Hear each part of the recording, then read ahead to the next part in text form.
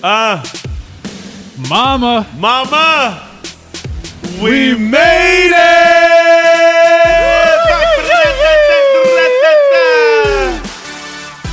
what it do da? What's good? Yes. Everybody, welcome to the motherfucking Mama We Made It podcast. We have an extremely special guest with us tonight. A really close brother of mine, White Boy Fly, the fucking great white hype in this motherfucker. Started out as a pizza delivery boy in this bitch playing college ball, videographer, hungriest dude I've met, and one of the most golden souls who's, you know, blossomed into being an incredible music manager. Manages an incredible artist named Super Duper Kyle, and also the collective of Super Duper itself. Ladies and gentlemen, please welcome to the motherfucking stage, Mr. Nolan Smith. What it do, baby? Mr. Nolan Smith. Thank you. Appreciate that. That was a very righteous intro. I appreciate that. Very you know what I'm saying? I got intro. the prayer fucking hand emoji, the new schmoji going up right now. It's fucking lit. Bro, it's an honor to be here, man. I'm really happy you're here. Man, I wouldn't be anywhere else, dude. Yeah, man, thank you so much. I respect that. On a Tuesday night, motherfuckers out here going to Gun Oak, One Oak, you know what I'm saying? But we here. Yeah, beautiful vibe. Beautiful vibe. Man. You know, it's crazy because, you know, I've been able to see Nolan kind of come up through the game, and it's beautiful how in this industry, in the music industry, and also in, you know, entertainment in and of itself, like you cross paths with people, and a lot of the times you cross paths, kind of go your both separate ways, but you always end up crossing paths again because it is so small. And I feel like, you know, Nolan is a spirit that really, really embodies what positivity, drive, and hunger is. You know, I met him when I was tour managing David Dan.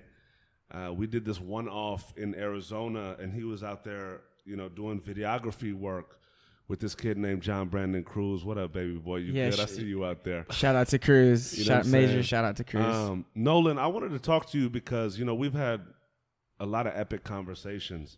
And you've spoken about your hunger for music and kind of knowing that this path was something that you wanted to get into from an early age. You know, walk us through that. You know what I'm saying? Like, you were playing hoops, but like, what was it about the music bug, and what really made you want to, like, even know that you wanted to be a part of this culture? Man, so yeah. Wow, where do I start? Well, when I was young, my mom I like to argue, so she always was like, you need to be like an attorney or something like that. Nice. And then I started kind of like looking into that when I was in high school. And those fools just seem, I mean, no disrespect, attorneys are very, very necessary, very, very smart people. You're so politically correct. I love you, bro. But they just, to me, it's just like, it wasn't very creative. It didn't, you know. So as I kind of like learned about it, just a ton of school, and I was always a pretty, you know, average student, and so I was like, you know what, I don't know if that's for me, but I really like when I saw Jerry Maguire for the first time, I wanted to be a sports agent. Show me the money, Jerry. Show me the motherfucking money, Jerry. And you were always an athlete. Yeah, so growing up, ton of baseball and ton of basketball. Yeah. And then high school, I played baseball and basketball my freshman year, and then kind of just focused on hoops. And the thing about hoops was, like, growing up, people always told me I was better at baseball than I was at basketball, but I just love the culture of basketball. Like, I wasn't, obviously I could play a little hoop, but yeah, like, the culture of basketball. Baseball was just so slow, and it was just like, you're out there. You will not catch me at a fucking and baseball like, game unless I'm just lit as fuck. Yeah, I mean, yeah, you know, it's definitely like, obviously we have, you know, the Dodgers here, so it's like, it's beautiful to go catch a game. Dodgers. Yeah, go catch absolutely. a game. Yeah. But yeah, just the culture of hoops was just so fast paced and so exciting, just very mano y mano, and you know, I fell in love with the grind, honestly, and just I loved working on my game and playing and just training and I just loved every element of it to like just sneakers and that whole culture and all of that. And so I really fell in love with it. And then, you know, I was always one of those people that I tried to be realistic too. Is like I'm a 6 foot point guard. You know what I mean? Not jumping out of any gyms. But I mean, it's not that I'm not athletic, but I'm not jumping out of any gyms, and you know what I mean. And so I was like, you know, what am I gonna do after I get done playing hoop? You know what I mean? And I just saw some different opportunities, and I really fell in love with music. You know, always a huge hip hop fan from as long as I could remember. Like I think one of my first albums was Juvenile 400 Degrees when I was like third grade, you know. I feel you. Yes. It was like the first, my older brother bought it for me for Christmas, and it was like the first parental advisory joint that like my mom let me rock, you know. Before that I was listening to like DMX tapes and shit, and like stealing stealing like, you know, shit out of my older brother's room and like bumping it, and you know. So always just super big fan of hip hop culture and like just all the music and really like dug into it and like loved the album artwork and collected shit and like read all the hip hop magazines and collected those, and so that kind of went hand in hand with the basketball shit, because I always saw like the basketball players like talking about how they were inspired by the music and vice versa, and so the cultures are very intertwined. You had Shaq's rap album too. Yeah, you know what? I was actually just watching the 30 for 30 joint, and I saw how like, yeah, Shaq was genius. I you know what? To be honest, that was like I don't know if Shaq was that dude, but I thought that how he like the whole thing with him rapping on Arsenio Hall's show when he was a rookie, like I thought that was like genius marketing. Right. Like I'm looking back on that and going, Yeah. that was So wavy. great. Like imagine being a rookie, a rookie basketball player and like doing like a full performance on like national TV and shit. You're It was just like, a giant too. It yeah, was- giant and like he he had had swag and like Oh, was actually a tight rapper. You know? yeah, he was. He was like There's hard. so many ballers that just aren't tight. You just like, Oh, bro, like, yeah, why did you yeah, even yeah. go there? Yo, Yeah. shout out to Shaq. Yeah. So you were hooping. Yeah, and I think that's what, you know, hooping gave me a ton of confidence, you know, in just being able to like work hard and achieve some goals. You know what I mean? It set a structure for you. Yeah, and you know, and so I pursued hoop after high school and really wanted to make sure, you know, I like saw through that dream of like playing Division I basketball. I didn't get to play Division I basketball, played community college, but yeah, so played a little community college hoop, and then during that time when I was about 18, that's when I started like digging into blogs. Word. I actually tell you the story, and I gotta tell the story like the right way. But Get in there. my younger brother was like on MySpace. He must have been like 14 or 15 at the time, and he was like found Cool Kids. Word. And What so year was this around? this is probably 2000. I want to say 2008. Okay. So this is still early in the Cool Kids thing. Yeah. Cool Kids aren't at their height yet. Yeah. It's still early. And he's put me on the Cool Kids, and so I was like bumping Cool Kids, and I was like, oh, this shit's fresh. And so we went to this Cool Kids show at the Key Club, which is now Gun Oak. One Oak. It's now One Oak, and I actually still like going there because it like gives me that energy, even though it's a totally different thing now. All day. You know, the only reason I bring up Gun Oak, shout out to my boy Ron. He's a designer over at 5'4", but like he went there one time like a few weeks ago, and like gunshots were popping off. So like he went from One Oak to Gun Oak. It was fucking hilarious to me. But back to fucking the transition from, you know what I'm saying, Key Club to One Oak. So we pulled into the Key Club, and it was like an all ages show or whatever, and it was kind of like one of my first like more underground kind of hip hop joints where it was like not a big concert. It was like low key club vibe.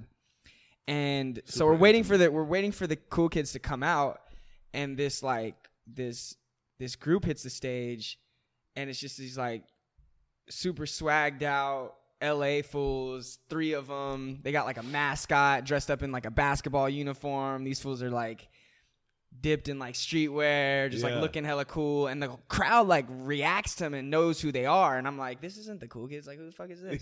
And I'm watching this shit, and I'm like watching the crowd like vibe to this shit, and they're like very in it, and like, and the bars were like super hard, and the hooks were like super catchy, and it was like very West Coast, but it was also like lyrical. And I'm like watching this, taking it all in, watching everybody dig it. It's like a packed house. And I'm like, what the fuck is this? I don't even know who these guys are. Like who is this? You know what I mean? And I'm like, asking around to like people who are like rocking to it, and they're kind of like shining me on, like just still rocking to this shit, and I'm like, what is going on? And then finally, like they get through the song, and then like, yo, we go by the name Pacific Division, Pac Div out of LA, and I was just like, oh, okay, that's, you know what I'm saying? I'm like taking notes. I'm like, I gotta like look these fools up because that shit was tight. You know what I mean? And so like literally from that moment on, like I feel like I fully fell in love with like this underground, like it hit you. It hit me because I was like, I don't know what this is, but this shit is tight, and as I got to dig into the music more and really like learn more about, you know, just specifically Pac Div, I was like, oh, I can really relate to these cats. Not only did they all like come from playing hoop, but they were just like some real normal dudes, but very talented, and they had, you know, great taste. Their influences were like all shit I love, Tribe, you know, De La, like all that like really, really cool OG shit. And so, and they were doing it, and nobody, you know, at that time, the underground and the mainstream were very separate. There was like the big fucking juggernaut artists, and then like the dudes on the internet and on the blogs and on MySpace. And the West was like still at bay at that point. The West was very, very low key. This is way prior to YG. This is way prior to this is prior to Nipsey. This is prior to anybody. Low key prior to Kendrick being K-Dot. Whoa, no, this is like and I could even talk about that, but I've seen Kendrick open for Pac Div before. So like, and that was probably even a year after this specific show. So honestly, what it did was it just kind of cemented like in me, like it just was a moment where I was like, wow, this shit is very ill, and like the cool kids are really dope, but like they're not the only ones like kind of making this brand of music that's like for us, you know, for us like fucking like young college kids, like high school kids, cool kids. Yeah. And so I kind of like went back and like backtracked and like literally went on MySpace and dug up everything like super fan style, like finding like little freestyle clips they would put on YouTube. Sean G will laugh. Shout out to Sean G. But I dug up Lever 2000 like mixtape that Sean G put together that had like Tehran and Aomari, had I'm forgetting people, but you and I, this whole like very, very the family, bro, underground LA, you know, like cool shit, and so I kind of like I dug into that, like I hope the Pac Div boys are listening to this because I gotta send it to them maybe to get them to listen to it, but just so we can talk about it, but. Yeah, I remember they had this. I remember they had this. I remember they had this kite phone, and it's like crazy. It was this like weird social media thing where they were like, it was Snapchat before Snapchat. It's like you could like, it was a specific phone where they like film each other and then it would upload directly. And I would always be checking their MySpace for that shit because they were like one of few people, who were checking it out. Or who were like testing this shit. But it was dope because it was like live content from like behind the scenes cool shit from like my favorite artists. Wow.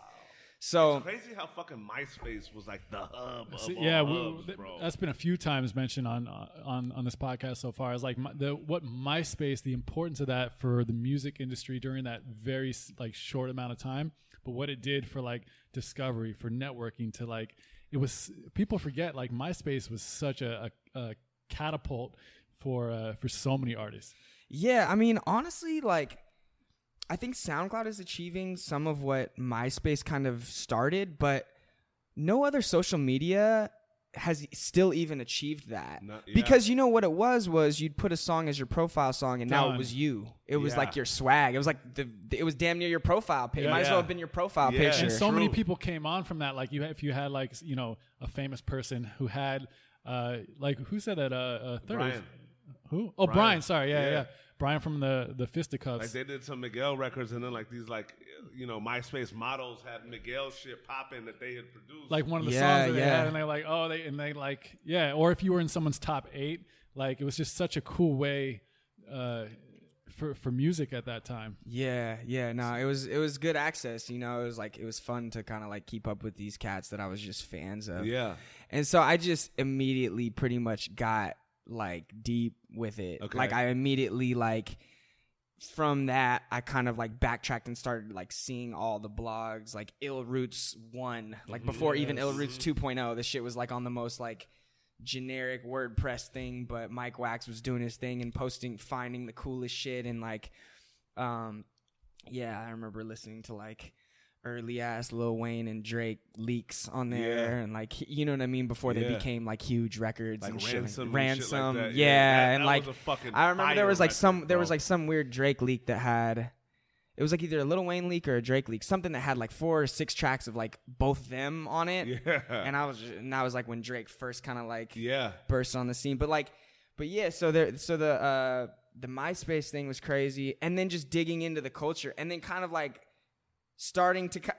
really quickly starting to be like, oh, I really like how they marketed this. I really like how they dropped this. I really like the timing of this. Like, kind of starting to pay attention to marketing shit. Yeah. And like, kind of trying to figure out where I fit in it. Because I just fell in like such a deep love with it that I was like, this has to be me. Like, you know what I'm saying? I was like, you know, because you're 18, you're thinking about what I'm gonna be when I grow up, and now it's becoming real. You're in college now, and like you're starting to get to pick classes and get to actually decide what you do with your free time. Yep. You have to start thinking about what your future holds. Do you have any musical talent? Do you play any instrument? You know what's funny is no. I mean, in like 6th and 7th grade, I played a little like saxophone. My parents kind of forced me to do that. I got out of that shit quick. Vibes, you know what I'm saying? Yeah, it's so interesting. I mean, I wish that, you know, it's funny in retrospect. I wish that I could. And in high school, it was always like, whenever I had homies who were like tight at piano, I was always like, find myself like being like, yo, play this. Yeah.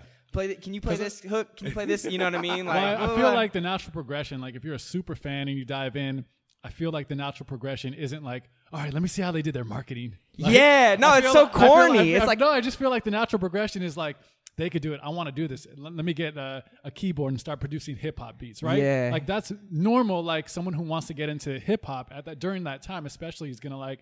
It's so accessible to, you know, the equipment isn't that expensive. You get Pro Tools and an MBox and a keyboard. You're like, all right, you know, let's start making beats. Like that's the natural progression. Yeah, no, and not that's like how are they getting more followers on MySpace? You know what's crazy? Yeah. Like knowing Nolan, right? And like, correct me if I'm wrong, but I'm gonna make a really like wild assumption. I just wanted to point that out, though. This is very great. Similar, because even myself, like getting thrown into music, like I was scared of the music shit.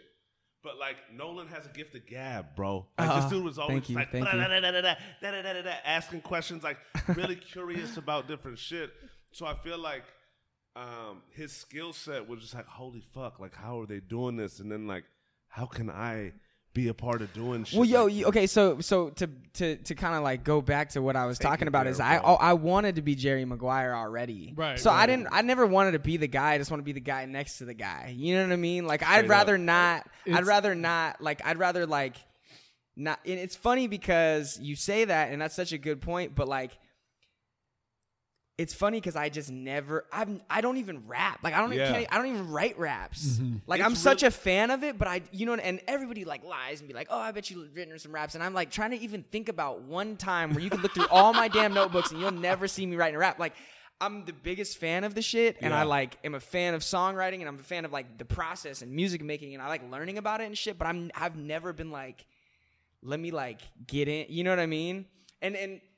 But yeah, it's like, it's really weird. And maybe at that time too, I was also like a little older where I felt like cats who were rapping were already doing it. Like I was something that had respect for the game. Word. Like I have respect for the game. Yeah. And that's the same thing with like sports and shit. It was like, I'm like, dude, I've been playing basketball since I was 2. Like, you're not just going to pick this shit up now and beat me. You know what I mean? Yeah. And so that's what I was probably already thinking about. I'm like, these fools are like a couple years older than me. Like, this isn't a game that I'm just going to like hop into and like be the dude. Yeah. Right, you know what I mean? And so that could be, you know, like, so I've never wanted to be the artist. I've always respected the role that the artist plays. And I think that it's like, you know, it's everything. Mm-hmm. You know what I mean? I'm just a fan of music, but I've just never really wanted to be the artist, you know? What was that first moment for you? Like, oh shit! Like your first kind of foot in. Yeah. So from there, it kind of started happening fast because, like I said, I started digging in. Yeah. And then I was just like, wait a second. Like, I see how this is going. These people are like creating content. That's how they're gaining fans. You know, they need people to help them create content because nobody really has any money. And, you know, and then I started just having ideas like, oh, I could help you know, I could help them produce content. Oh, like, and then I just started getting really passionate. And honestly, so it was like that. There's actually 2 parts to that story. Word. So these Pac Div fools were dipped in the hundreds, right? Yeah. And I didn't know what that brand was either. Oh my, yeah. So this is 2008, right? Yeah. I didn't know what the hundreds is. This is early hundreds. And I go back and I'm like, first of all, these fools are ill as fuck. 1, then they had the illest gear on. 2, Yeah. I'm Shout like, out what to the Ben fuck? and Bobby. Yeah, no, straight up, shout out. And so then I like, not only did I do that, but I went on, found the hundreds, and I'm like, oh, they got an online store, and I started copping shit. And then I was like the only one of my homies who had like this 100 shit, and everyone was like, oh, this shit is super cool, blah blah blah blah. Yeah.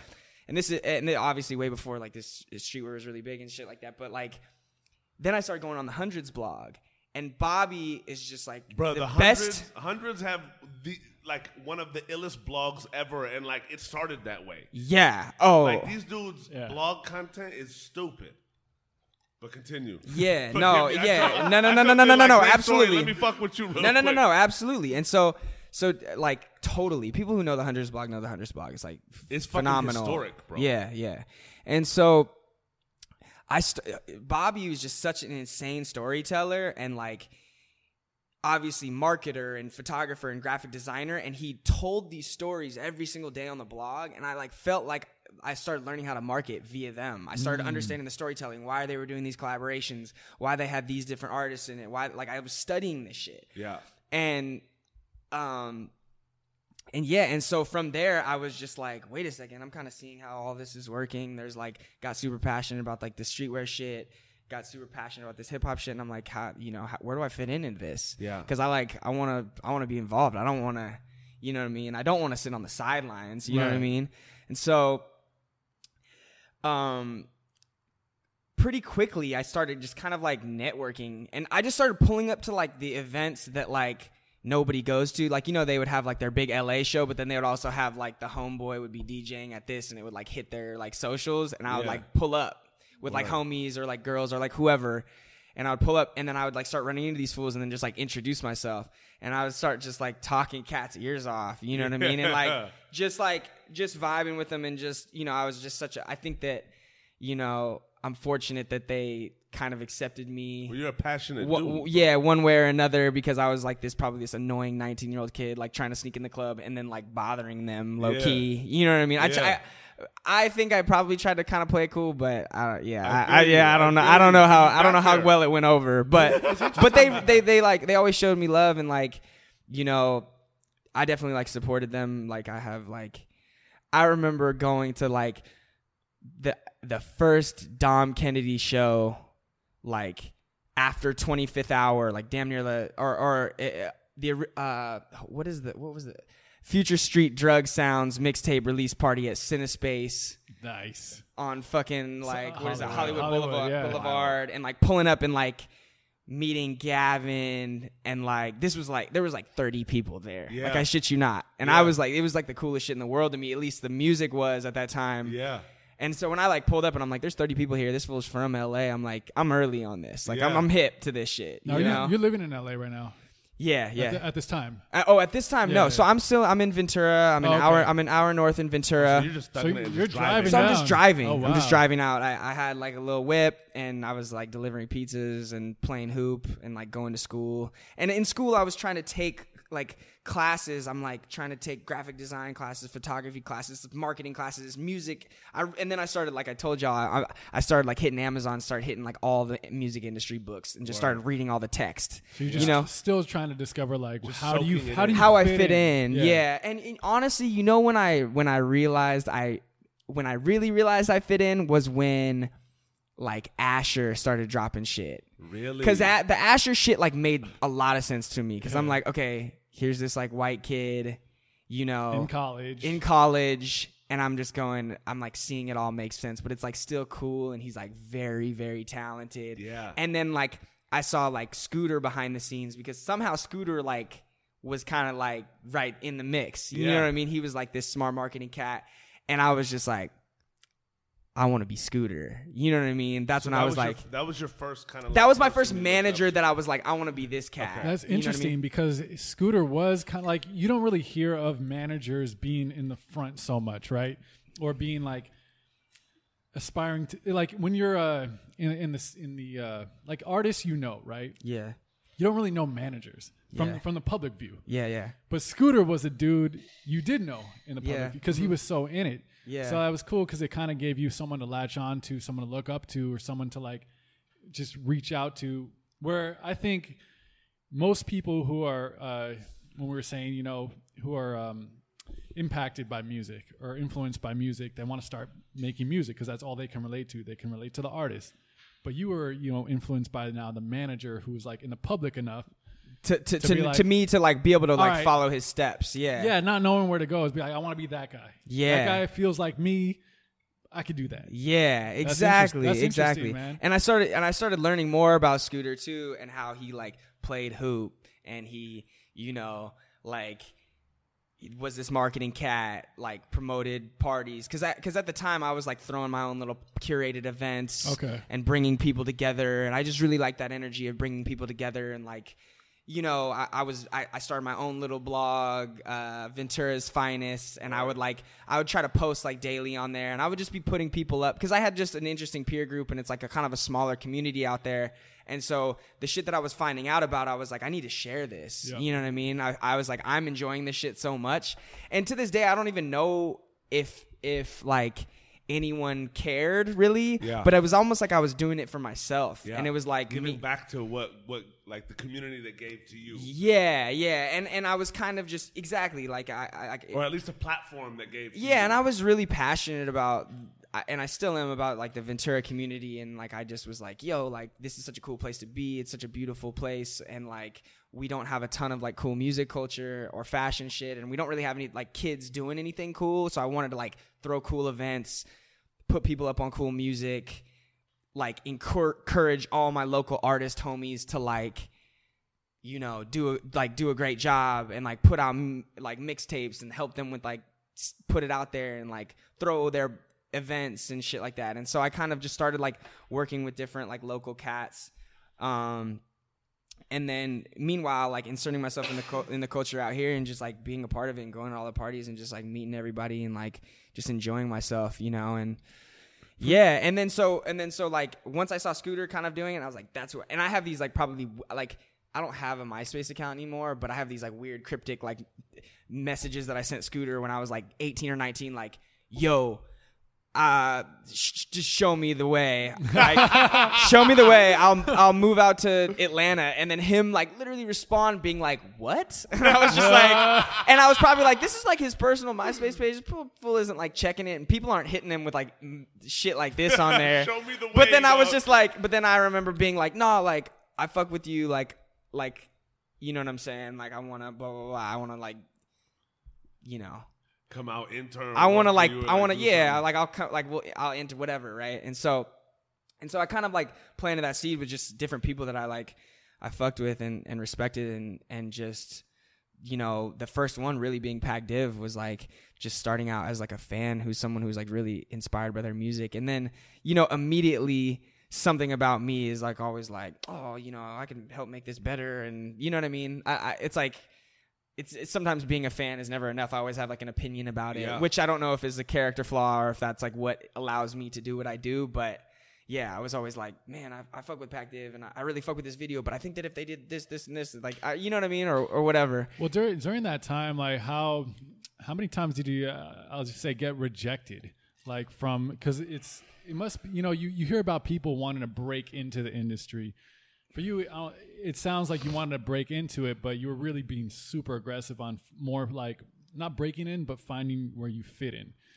Now, in doing so, I'm sure from the Scooter Bronze to Pac Div, how many people are like, all right, dude, yeah, we'll hit you up later, and just never responded to you? Or like, did you face any of those barriers, like, or any moments where you felt this is just really tough to get in? Yeah, I don't know, because I think that I always kind of like, I had like a decent amount of self-awareness where I wasn't just like, a lot of people will hit me. I'll notice that I always like, I'm interested in the people that approach me, because I was thinking about my approach and how I approach the people that I wanted to work with and for.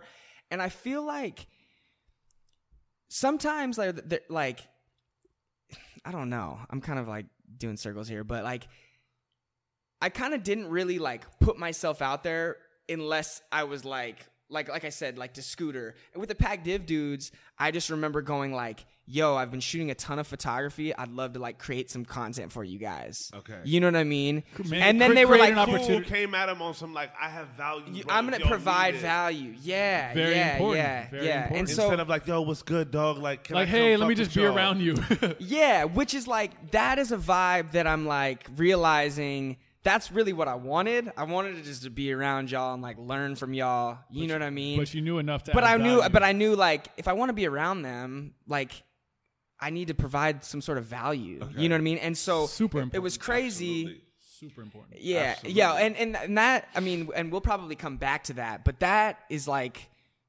crucial. Yeah. That is crucial. Like, I mean, just within any relationship, it's like here as friends and stuff like that. It's like, you know, you got to provide value. Absolutely. You know what I mean? That the relationship needs to like, whether it's whatever type of value you think you can provide someone else, you do that. You know what I mean? You provide that for them, and it'll come back. You know? Well, I think that's why it's like, you know, people say it's not what you know, it's who you know. And I think that's like complete bullshit personally, because I think it's like, well, you could know everyone, but like you have to provide something. You have to give to get. You have to like add something Absolutely. to help this and improve your worth, especially in this industry. It's not like, oh, let's just blindly fucking network and shake a lot of hands and just be around people and then something's going to come to me. You do have to create your opportunity in this. Yeah. And honestly, you don't have like a zillion shakes at it either. Like when people hit me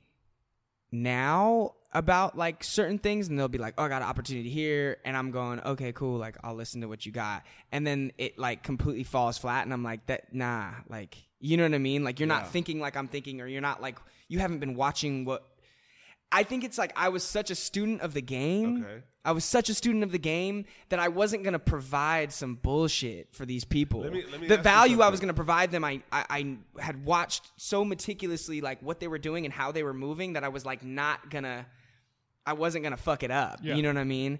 One thing I want to know is because it's easier to do that with artists specifically, right? Yeah. Because like artists are in their artist zone, and then when they have like hungry cats around them or even their boys, like it's like, yo, dog, like I'm actually good at this, or if you guys need any help with anything, merch or videos or this, that, and the other, like let me know.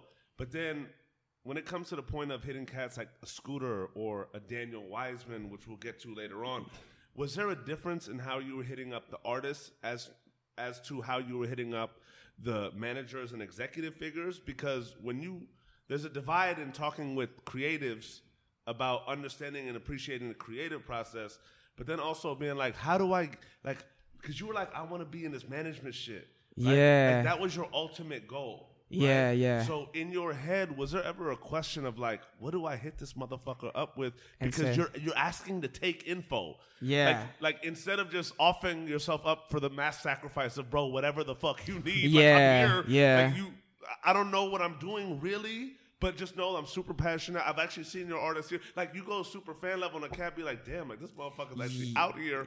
Yeah. But you're still like, you're not going to go to somebody and say, look, bro, like I'm really knowledgeable about music law, and I'm just thinking like the deal that I was actually reading up on. You're going to be like, look, bro, like how'd you get there? Like if there's anything I can do, I see you guys are coming to town here. I'm actually going to come through if I can get a second from you.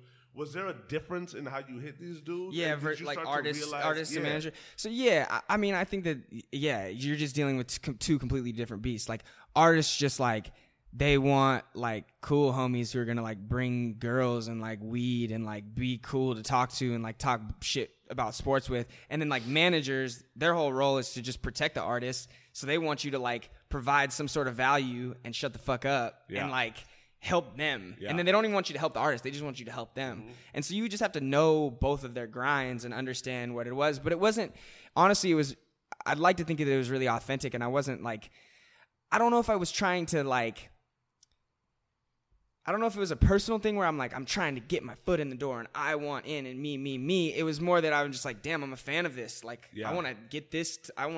It was team oriented. Like, I saw Pac Div. I'm like, how can I help y'all? Like, I believe in you guys.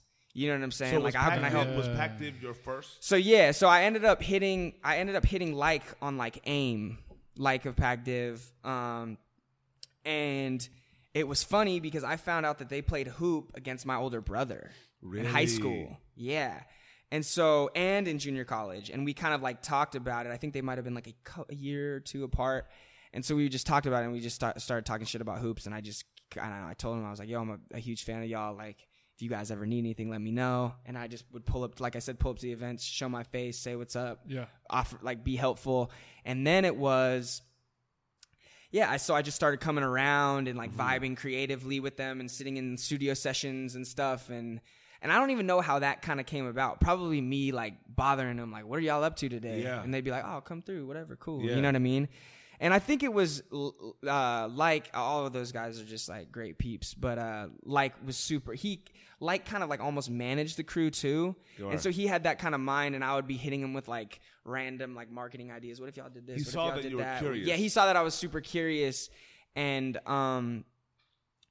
he was just like, yeah, come through. And so I'd come through the studio and just sit and listen, and just vibe, and then be like, yo.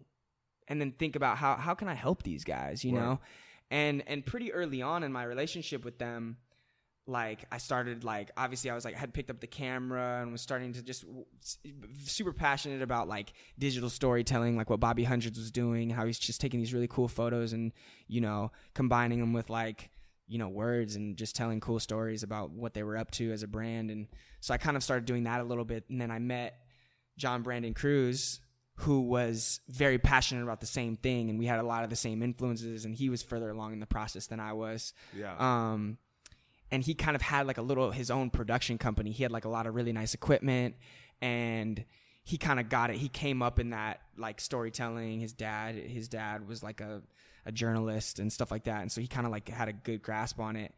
And he was also just into the same music culture, and I was like, yo, like I'm really good boys with Pac Div. I was like, what if we shot like a little like lifestyle like documentary for them, or like catalog their you know trials and tribulations type shit. And he was like, oh, that sounds dope, you know what I mean? Because he wanted to work in music too, and so he was getting different opportunities to shoot for people, and I was kind of like more focused on Pac Div at the time.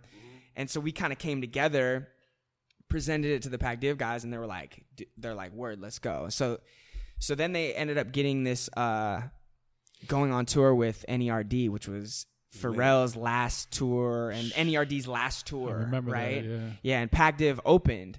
So we went with Pac Div, and we were just like, you know, the timing. Yeah, and like, you know, I think I'm 22 at the time, so this is probably like 3 or 4 years of like. Meanwhile, I'm playing hoop, going to school, but like wanting to get my foot in the door and like trying to mix it up. You're around though. I'm around. Yeah. And so that tour with Pharrell, man, was crazy. Opened my eyes to the whole like tour culture. You know what I mean? Describe that to us. Man, because you're brand new there. I'm too, brand so new. You're like fanning out, but at the same time, you're like, I got a responsibility to do. Yeah. Like, well, we're here with cameras, so how do we soak all of this in? Like, y'all had to cheat low-key. Yeah, but at the same time, it was like, you guys wanted to create a meaningful experience and a meaningful product. Yeah. But the experience at that moment, like, describe that. Like, what was that like? And what'd you kind of learn about, you know, because cats have this idea of tour where it's like, even the supporting acts, like, go on the road and you're like, damn, like, well, then y'all gonna be vibing with these cats all day. But it's like, you begin to understand, like, the support is the support. Yeah. The openers are the openers. Yep. The main act is the main act. Like, on the offshoot chance that cats in y'all's crews are homies, or they have big homies with the main act, like, y'all not, like, saying a prayer together before the fucking show. Oh, and you're 100%. And, like, chilling and smoking in their green room. Like, you kind of, like, in your little zone.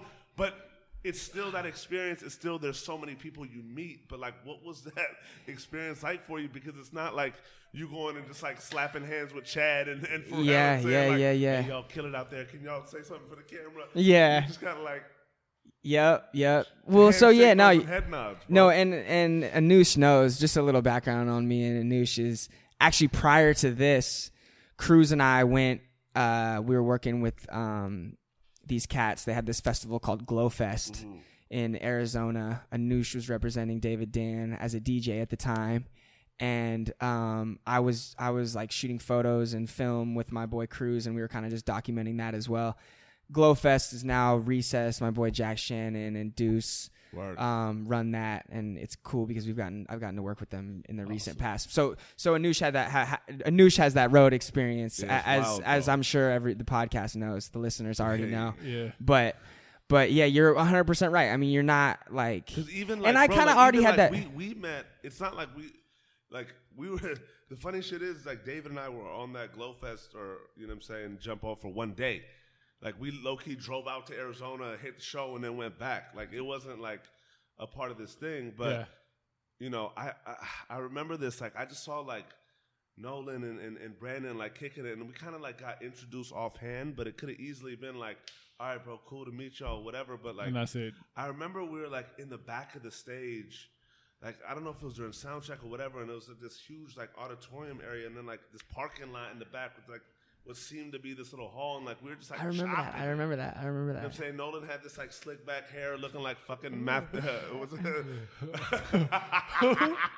gonna say McConaughey. McConaughey and Lincoln Lawyer on Thug. You know what I'm saying? That's funny. Nice. But like we just started vibing, and like the reason we met was just because like of just like bro, like I'll talk to everybody, but like you just sense like there was some cool shit about them, and like he was inquisitive and I was inquisitive, and like we were both just chopping it up. But it's beautiful to be able to speak about the intimacies of this road life, because even Joe, you know this shit. You know what I'm saying, as an artist. But it's like in this, it's beautiful for me to like go through the story with you, because you know a big part of what is beautiful to me about this journey is that like everything that people think it really is, it's not. Yeah, right? yeah. Like the top line is the journey is beautiful. You know what I'm saying? The top line is all these experiences are so formative. But like what people don't understand is what makes it really formative is just being curious and being out there and like being able to soak all of this shit in through every stage that you go to. Mm-hmm. Like it's not like Nolan's gonna come out here and be like, "Oh, I got your drink, Playboy. I see you." Baby. Well, it's not the fantasy that you have in your head of like it's actually like very different. Yeah, but it's wild for me now because I wanted to get there because like not in a bad way though. It's actually in just a way different way that's probably even better. Like bro, when we went on the road with Talib Kweli, like we got really cool with his tour manager, and I got really cool with Talib's DJ Clockwork at the time, who ended up now becoming fucking Mac Miller's DJ. Clockwork's my guy. I've been on the road with Clockwork too. Spin to awesome. like respect my African DJ, and this motherfucker is now Talib's DJ. You know what I'm saying? Like Spin all of these things come into play here, and like we got close with them, but like it's not like Quad would come and just like, what's good, what's happening? Oh, it's a pecking order. It's a pecking order. I did see every show. And what ended up having to like bring us really close, and I got really cool with his tour manager, Stephen McDaniel, who's now with BJ, the Chicago kid. Like this shit's really small here. Yeah, and we'll speak about this, but I did notice every show, Kweli would come right before Kweli would come on. He'd come watch you and I kill the stage for their last two songs. Yeah, never failed. This motherfucker would come out, and Kweli's different because like if you start looking back at his shit, like he'd bring all the artists that he thought were gonna like pop off like on Young. But what was that? Now going back through that loquacious ass fucking like little like universe, what was that experience like for you? And like, what'd you really get? Like, because you're still super fan that like is finally getting his op, but your op is still undefined. But like, what was that experience like for you? Like, what'd you just? Oh man, it was amazing. It's incredible. And what you guys are saying about tour is right. It's not the idea. It's not what exactly people think it is, but it's still the fucking greatest shit ever. It is still the tightest shit ever. Yeah. And I've been feeling that way because we've been off the road for like probably 3 or 4 months now, and I'm getting that feeling where I'm getting that itch back. Yeah. And I'm like, we got to get back out there. Yeah. You know what I'm saying? And like, it is the great. So it's like, it's not what you think it is, but it's the greatest thing ever. And I think that all the glitz and glam ideas, there's a lot of that, and then there's a lot of hard shit. There's a lot of hard work. It's damn near one of the hardest things you can do. Yeah. It is literally, physically, mentally, emotionally exhausting. You made like you are stretched to your complete. Absolutely. Yeah, you are stretched to your complete max. As a human being, you are completely stretched. Yeah. You may tour the U.S., but like, tell me about a city. And obviously as you get bigger and the accommodations become a little more comfortable, that definitely helps. But it's still a grind. You know what I'm saying? Because I'm looking at these fools. Bieber's doing 150 something shows. Yeah. You know what I mean? Like we do 30, 40. We just did 50 for the first time. And that shit was like wild. That shit was like unbelievable.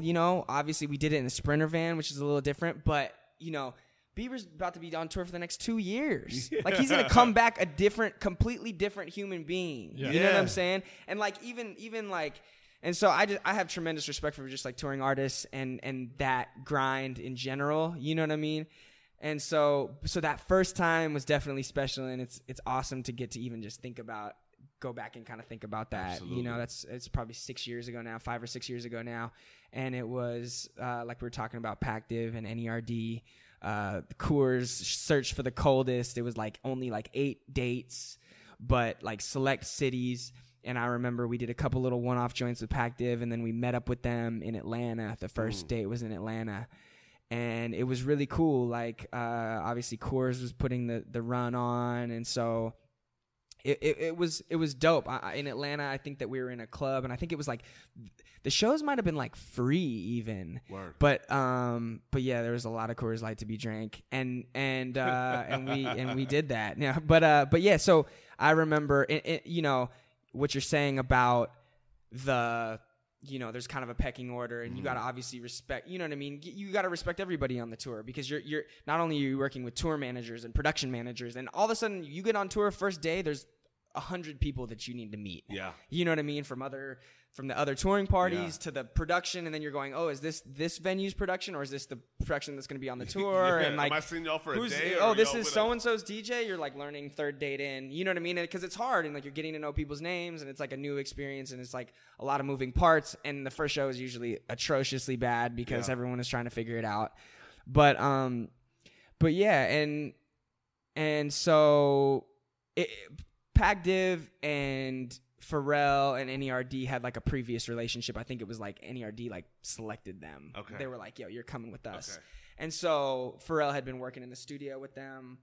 And so it was kind of cool. We had like pretty like early like Pharrell vibes, Nice. where he like said what's up and said peace, and super respectful, awesome dude, And then Cruz and I actually, prior to them going on, so like once Pactiv did their thing, prior to them going on, we were all standing outside, and like Pharrell was kind of like standing in a corner, and he was even like doing vocal warm-ups, but we were like, we got to just go like say peace to him and tell him like what we do, because we wanted to be able to shoot him, and we wanted to be able to shoot the crew, and we wanted to just be like, we're with these guys, like because it's only 8 shows, we didn't want to like get 2, 3, 4 into it, and we're all like sitting on our hands, like not down to shoot the NERD because we don't.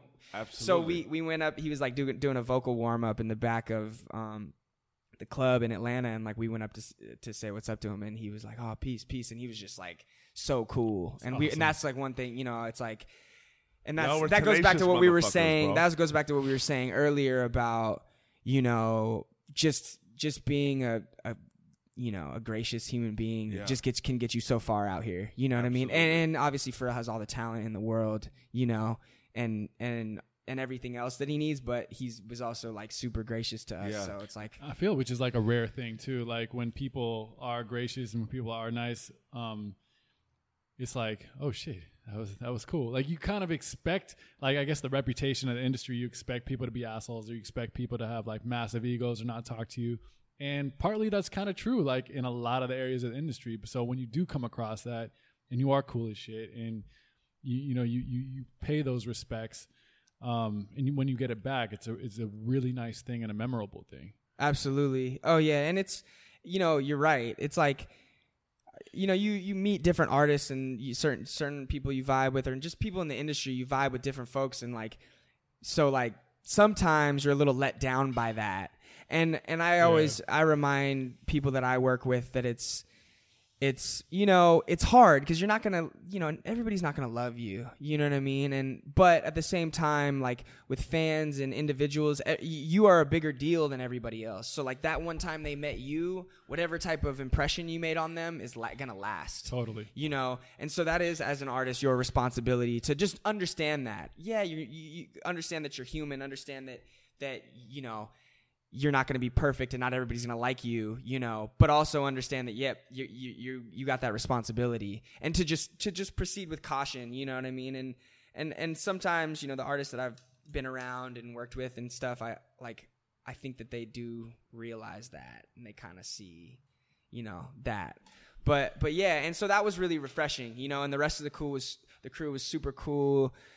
Chad, and getting to watch them every night was really inspiring for me, because to me it separated like the men from the boys, so to speak, because I was watching Pharrell like just be a superstar, and I was like, this is why this motherfucker is great every night. And it was a reminder. What was that? One thing that really stood out to me was he literally would make an attempt to make eye contact with everybody in the audience individually, right? That's scary for some artists. Oh my God. And so here's the thing, like, you know, obviously it's like I'm a big Pharrell fan. I'm even a big Pac Div fan, but those are my bros at this point in time. And I, you know, obviously still the utmost respect for everybody involved. Yeah. And I'm still not afraid to fan out. I'm still not afraid to tell these motherfuckers like I love their music, and I'm like, you know, the biggest cheerleader. But then also like getting to watch Pharrell night in and night out and study kind of his performances and seeing what was making him great and what was separating him and like what was giving him that charisma. And that was one thing that really stood out to me at the time, was he would make an attempt to make eye contact. And because he would make eye contact with me. I'd be like kind of sitting in the pit shooting shit, and there would be certain parts of the time where I'd be like, oh yeah. And like the thing is fans know. Mesmerized. Puts you in a trance. No. I mean, and not on like no corny shit, but like, but that type of shit is like, you're at the concert, you paid to get there, you found parking, you brought your friends, he's touching you're you, going to see this motherfucker play your favorite songs.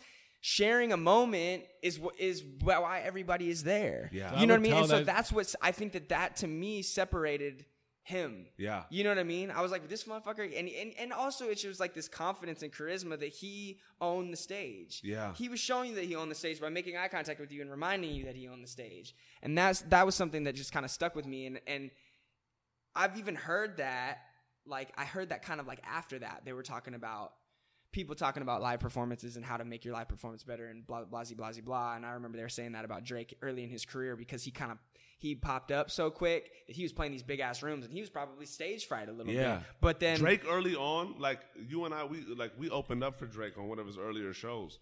And like, it's here we crazy go. No, it's crazy for me because you saw Pharrell look everybody in the eye. I saw a mediocre at best performance, but everybody looking at Drake. Yeah. He was low-key looking above them. It was like he was performing to the room, but like nobody mattered. Yeah. And at the same time, it makes sense because like, bro, he came up really quick. Dude, yeah, he wasn't at a point where he's going to like soak it in, love his songs and like hit you, like know you're here and be like, you Vanessa like McCarthy from fucking God knows where, like I'm locking in with you here. Yeah. And I'm seasoned to where like I'm gonna hit y'all, like I'm gonna talk to you. Yeah. Right? So for me at that point it was crazy because like you start to like understand these things. Like I used to always come up being like, damn, Drake sucks as a performer early on. Right? But then you understand that like it's a matter of getting used to the climate. Like, he constantly got better. Not to say that he's one of those that I truly saw even now that, like, will blow you away. Like, an Outkast. Like, the first time I saw Outkast, like, I knew, like, I wanted to be involved in hip-hop. Yeah. You know what I mean? But yeah, no, he's come. No, it is. And it's something that, like, that I just, you know, I share with artists that I work with and stuff too, and I'm just like, I think it just shows like not only supreme confidence, but ultimately as an entertainer, as a performer, you know, that's kind of that's a special thing that you can do for people that is going to keep them coming back. Absolutely. And that's gonna change their, you know, because they're connecting with the lyrics already, so their heart is there. You know what I mean? And, Absolutely. And then when you can kind of like acknowledge them being there as Yeah. well in the human form, I think that's And really it takes next time level. because that's a legacy, bro. Like Yeah. those dudes are consummate professionals. Oh yeah. And even at that stage, like Pharrell's just on, bro. You know what I'm saying? Like Oh yeah. he's a timeless musician, like artist, creator. But like he truly embodies an artist that like understands that the fan is what has gotten him here, and the fan is who he's gonna give back to. And it's crazy that you say that because like how like talking to the Pac Div dudes prior to like going out on the road and like getting to like meet Pharrell and like kick it and shit, they were like, oh yeah, this fool's just a Jedi. That was like the only way they could describe it. Word. You know what I Yeah, mean? And interesting. they were just like, yeah, they're like, he's a Jedi. You know what I mean? And like they were like, he's just super, you know, like that was the only like way they could describe him. And I think that that's kind of how his live performance was, you know what I mean? Like, Word. and he was performing this NERD shit. So this is obviously way before the Yeah. Pharrell of now. Yeah. This is the underground, like alternative rock But Pharrell. they were still fucking producing monster Oh records. yeah, and then so him and Chad were producing Monster Records, and so they would splice some of those in too a little bit, but it was really NERD music, and it was cool for me because I became like a kind of like a bit in high school.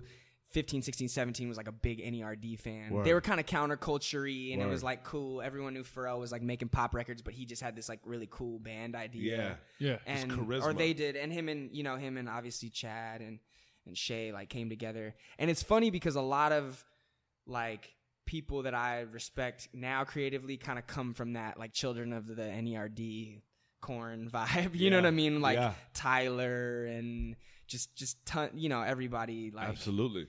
and because they were just making such authentic music, and it was so good. It didn't really have obviously the full commercial vibe that a lot of other stuff other stuff had at the time, but Yeah. it was really good regardless, you know. So you were out here No, good. you were out here experiencing all these things, like, you know, and I'm starting to feel like, you know, as you're going, like you're getting to the point where like I'm really feeling this, and you've experienced quite a bit.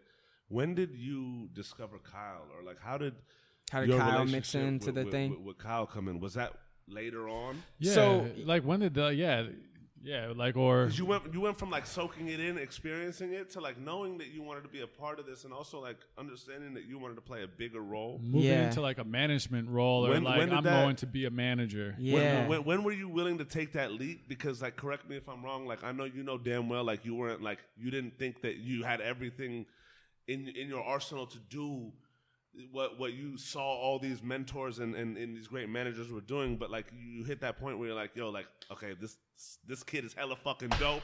Yeah. Like, I'm gonna come on and we're gonna make this work. Yeah. So so that NERD tour happened, and then I like went back to Ventura to like my normal life, to my pizza delivery boy job, to back to school, just Yeah. like, and it was just it hurts. Ooh. And That my shit had and to my be a complete standstill. my for young you. my young super duper boys know about that too, because like when you like go out on the road and then you just get this taste of the road life, and then you got to bro. go back to like your normal ass living in Yeah. your parents' house. How was that like, for you, bro? I mean, it was hard. That's when it started. I started going like, all right, I need to pick my feet up, and like I need to start like being more assertive, because I want this. It's not that I want this lifestyle all the time, but I just want to make it. I just want to legitimize it. Well, you you know saw what I it mean? on such a high level too. Like you had Yeah. you had like a very anomaly of experience. It's not like you went with a group that was super indie doing their like, 34 state tour in their fucking shitty van. You're like, Yeah. is with one of the biggest groups, of that time. Yeah. So you had like this very special experience. Yeah, it was- like the ultimate high of it, It was like. It was like a really, but at the same time, how we were moving with Pac Div, it was still very humble. Like we were in we flew to a couple shows, but we were in like a minivan, Yeah, and for then sure. and then Grand Hustle was like really fucking with Pac Div at the time, and so when we got to Atlanta, they were like taking us around in these like 8-passenger Grand Hustle, Yeah. blacked out vans and Yeah. shit that was probably like bulletproof and shit. So like no one could fuck with the king. You know what I Yeah, mean? for real. Staying in, but like low key cool stories, like staying in like Jason Jeter had like cribs out there, and like Yeah. he's T.I.'s manager. Wow. And he worked on B.O.B.'s career. Most recently, I think signed Travis Scott, and like, anyways, he yeah, he like put us up in their crib, and so we were staying in this like mansion in Atlanta, and Just they'd living be hip-hop. taking us, dude, and they'd be taking us out to strip clubs, and like we were in the club, fucking, you know, these like compound. There's like 4,000 people in the club. It's like I'm like literally the only white person dude, in yeah. there, and I'm getting so much attention for it. You know what I'm saying? It was For like. real. It was Was like it negative and positive? Or no, was it was all love? positive. It was all positive because I think it's like I have long hair. I seriously look like a beach bum, and so like You were Matthew McConaughey, like I mean, like, yeah, and I'm like young. They probably tell him. Twisted. They probably like everybody could just tell I'm too young. That like the thugs and shit weren't threatened by me, and No. it was just like big booty ratchet girls like coming up to me and just me being like all shook and like not knowing how to act, and like it was great. So there was a little bit of that. I'm totally like getting off It's topic, love, but though. that first tour was like there was a lot of like moments. There was tons of moments, but there was tons of like hustle and grind and being in the van with the Pac Div boys and like sorting shit out, and, Yeah. like figuring out roles and like motherfuckers getting tired of each other type shit. So get back. How'd you like? Were you? Did you need to assert yourself there, or were you just out there like shooting film? Yeah, I mean, I was just shooting. Were you that dude that like would come in and be like, fellas, like? You know Did what? you have that No. ability or You know what no? it is like?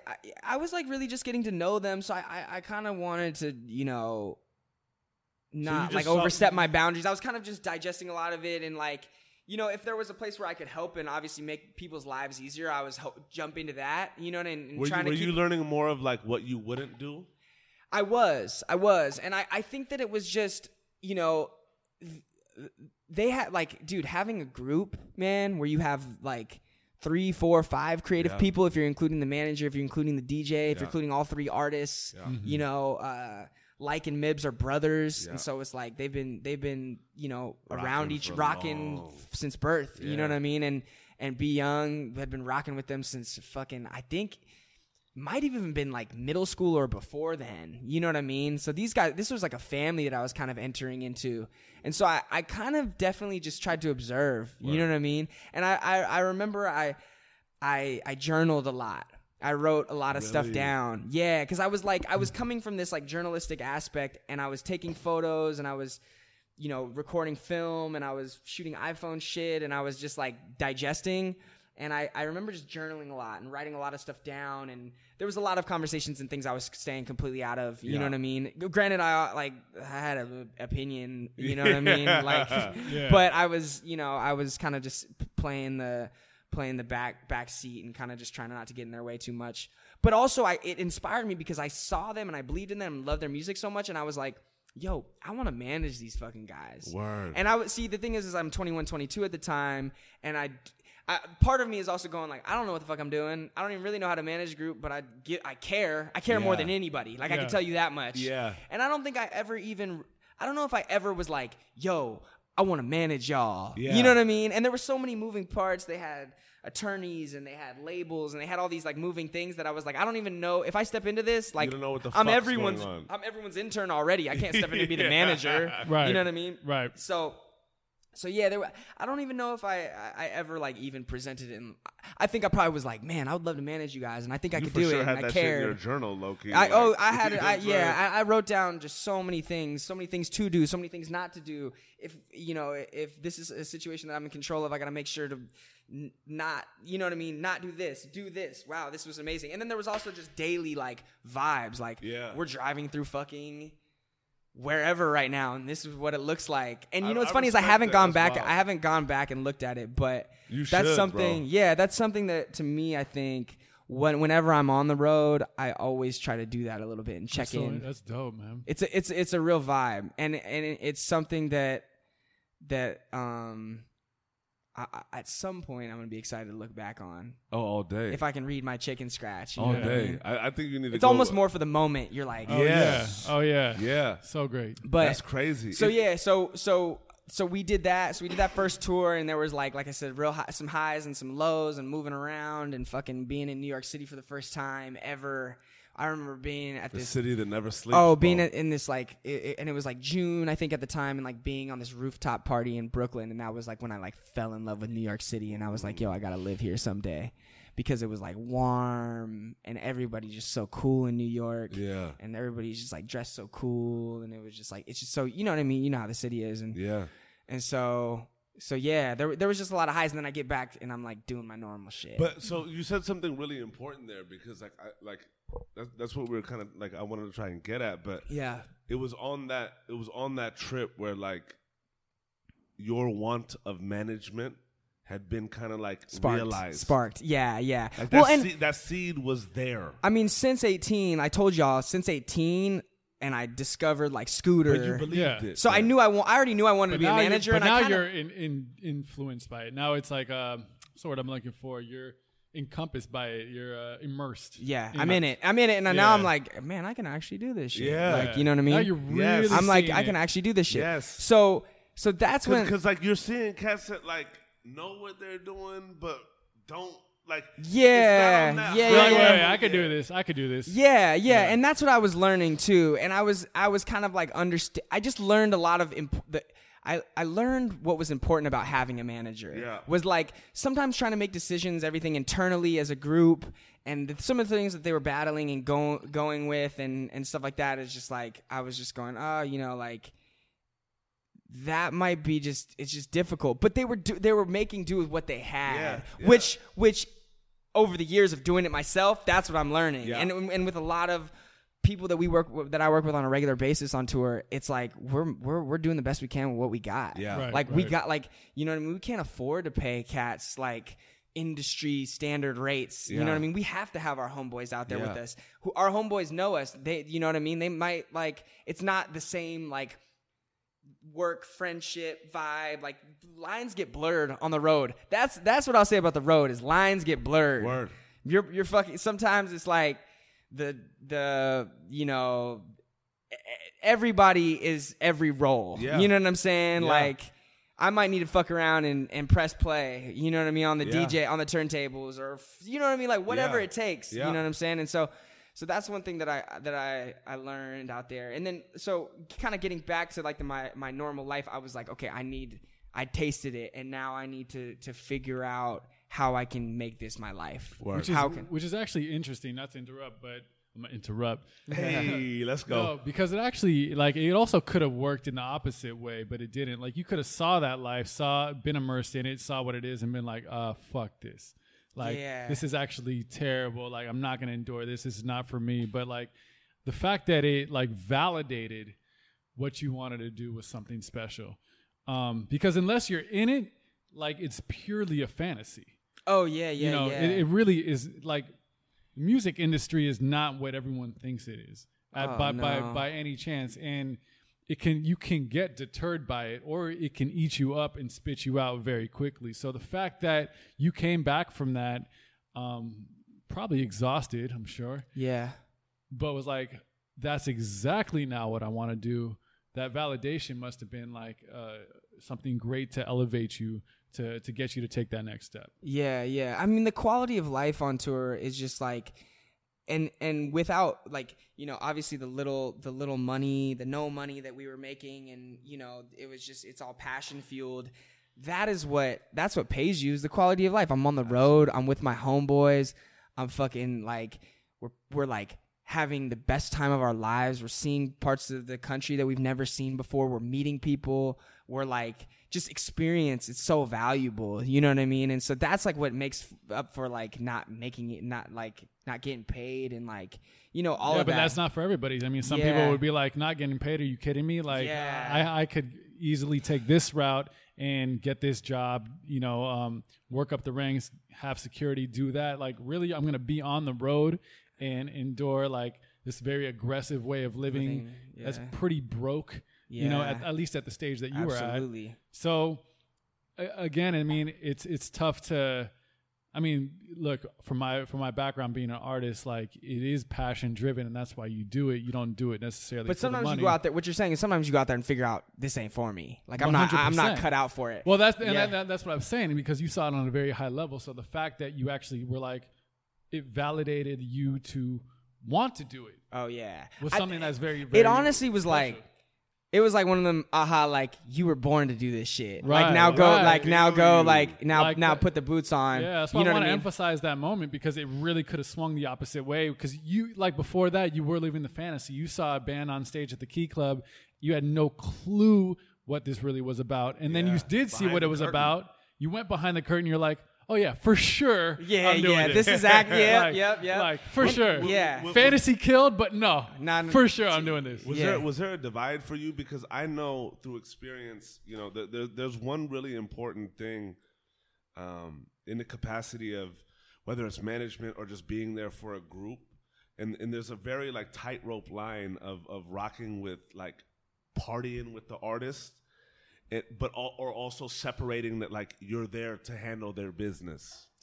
Like that to me is a line that can get blurred very quickly with cats. And what I've learned in that process, you know, from just my experience, like it played out like really well for me. But I want to know, like, when did you start thinking about that? Because you see a lot of friends that come on, right?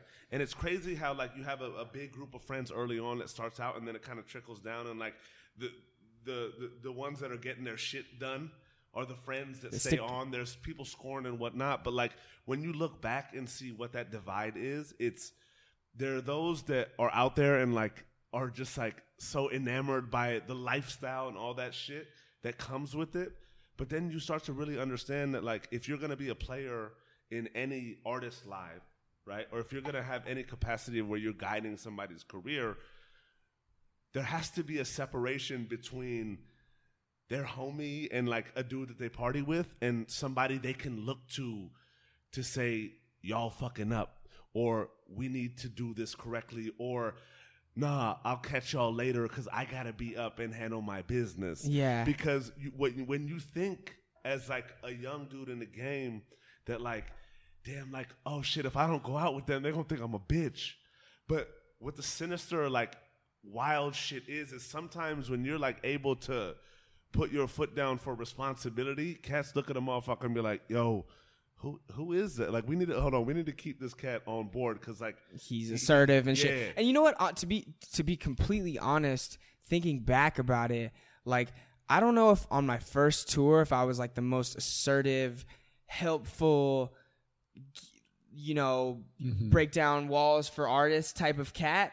Because I was so wide-eyed and I was so green to all of it. And so I was kind of like in the background just like taking it all in and staying out of the way. Like I was staying out of the way, so I wasn't fucking anything up. Like, but I was passionate. Eyes were watching. Yeah, and I was watching it. And then it was probably like second, third tour when I'm like, okay, this is what needs to get done. I'm going to help. You know, if you're not helping, you're in the way. You know what I mean? If you're not like helping the shit, you need like you're in the way. And you're 100% right as like, you know, when it first starts out, it's always like, bring all the homeboys. Everybody's invited. Because you don't want to feel that anybody's not included. You want to include everybody. Yeah. And then the people who really want to be included understand that it's work. You know what I mean? It's work out here. And that's like, goes back to what we were saying about tour. Yeah, going back, just talking about tour, it's like, it's the most fun you're going to ever have. It's everything that they say it is, but it's also the hardest, longest grind that anyone has ever endured type shit. And it's funny because my boy G-Eazy and like his crew who we toured with Kyle, they always say, they like say another day in the coal mine, you know? And it's like, it's half-hearted joking and it's half like, nah, like this is a grind. Like we're all out here like working our asses off. Yeah. And yeah, so after that first tour, kind of like sticking with the chronology of the story or whatever, getting back to it, I came back, was like, yo, I need to do this, whatever. Boom. Pac Div had another tour, Mac Miller, right? In the meantime, I'm throwing parties, I'm working with local artists, like I mentioned, doing my little blog shit. Then, probably in between that time, I'm already like familiar with Kyle's music. And at the time, he's probably 16, 17 years old, junior, senior in high school, same age as my younger brother. How were you familiar with this shit? I actually remember seeing my younger brother's like his same grade. And so they're 3 or 4 years younger than me. And he put me onto it, and they did this like little beatbox, like rap shit on YouTube that they put on YouTube. And I just thought it was hella creative and cool. And I'm like, these little motherfuckers are funny and like cool. Yeah. You know what I mean? And I just kept my eye to it. You know what I mean? And like, I just kept paying attention. Because at that time I was digging. Like, Word. I was telling Nushi, I used to burn like all the new mixtapes to CD and like play them in my whip as I drove pizzas. And so it was like the best time to listen to music. Because I literally still envy that time to listen to music. Because it was like I could just... You know, over a pizza shift, I could go through 6 different CDs. I love that you deliver pizza. You know, and the thing is Pizza Boy Records, boy. Oh, boy. But yeah, no. So like, I wish I actually like reviewed them and talked about them and stuff because I was like digesting so much music front to back. In hindsight, like fuck that. Like I'm glad you didn't. Yeah, like being I don't different. Dog. Yeah, like, yeah. It's cool in like hindsight is 2020. I was just a fan. Like just being a fan. I just had to interject and just like you know what I'm saying. But like that moment and those times like made you appreciate it. Like, but I just wish I could like look back and be like, this is when I heard the Kendrick Lamar EP for the first time, and this is what I thought about it. Word. Because I was such a fan that I was like, I saw the greatness in all of this shit. I wasn't like critiquing it right away. I was kind of just being like, you look back at that time and say, this is when I heard that, and this is what I felt. Yeah. Yeah. Yep. No, you're 100% right. You're not out here writing for the fucking source. Yeah. And sometimes you have to get lost in it, you know? Yeah. Like You know sometimes like if you're thinking too much about had a critiquing sausage it. pizza in his car. Well, I just wish I wish I would have like talked about it. I mean, I wish I would have journaled about it, or maybe any of these things that we're talking about. That's my style. Is Like, journal. like I wish I would have reflect just on reflected on it and been like, "This is what I thought about this." When he say he journaled like that whole touring experience. I love that, man. Not envied, but like. I've been the type of dude to like fucking like have told myself I'm gonna start a journal for the past fucking 15 years. Yeah, you know what I'm saying? Like ever since I was in high school, I was like, bro, like I'm just gonna journal, and I didn't. Like, and even like going allow on the road yourself with you that and time. I was experiencing it. I didn't journal about it, and I look back and be like, damn, like what if I look back in my notebook and saw with that? Well, I have videos and shit. Yeah. So special. But like that's the beauty of it though. Like hindsight is 2020. Yep. You know Absolutely. And so just digesting a bunch of music, and then paying attention to like local cats and like what people were doing up in Ventura, which like, you know, and that's a very barren scene though, or was it bubbling? No, it was very barren. But I was like using all my angst and energy to turn it into something and make people give a fuck. You know, and like. I saw like greatness in a lot of these like local cats who were doing it, and I was just like, yo, like let's work together and let's like figure this out. And I just had, you know, a zillion ideas. And the thing is I could get through to them a little more, especially now. It's like, and then I'd been on the road, and so like I've been on the road, and so I have like credentials now. You feel me? You. Like, but not really. Like I was, man. I remember coming back off that first tour, man, and like it's funny because the Super Duper Boys like. I can relate, but it's just like nobody can tell you shit when you just got off like the road with like I was just on the road with Pharrell, and, like Pac Div, like what the fuck are you gonna tell me? You know what I mean? Like just anybody, like, and so that was definitely like a moment of confidence and whatever, and just like wow, solidifying the fact that I could actually do this. And then so Pac Div went on the road with Mac Miller. And he was somebody who I had like dug into his music, and you know I was like, he's really dope, very very talented, and I kind of got it. He was putting out a ton of YouTube videos, really creative shit that he was just shooting with his homeboys, and it was really cool. I like watched his come up, and then at that time, like you know, Mac Miller's probably like. I don't know, at the time he's like 18 or something. He's super young. Kyle's like 17. I was like kind of watching Kyle's trajectory, and I'm like, bro, this like fool's like hella creative. He could like kind of fit in that lane. Tons of personality, tons of charisma, just a star. You know what I mean? And then I go out on the road with Mac Miller, and I just see it, and it's like 1,500 people every night in like 40 markets in North America. Yeah. And then he puts out his album like halfway through the tour, Blue Side Park, and it's like shoots to *1, does over 100,000 copies, and then like.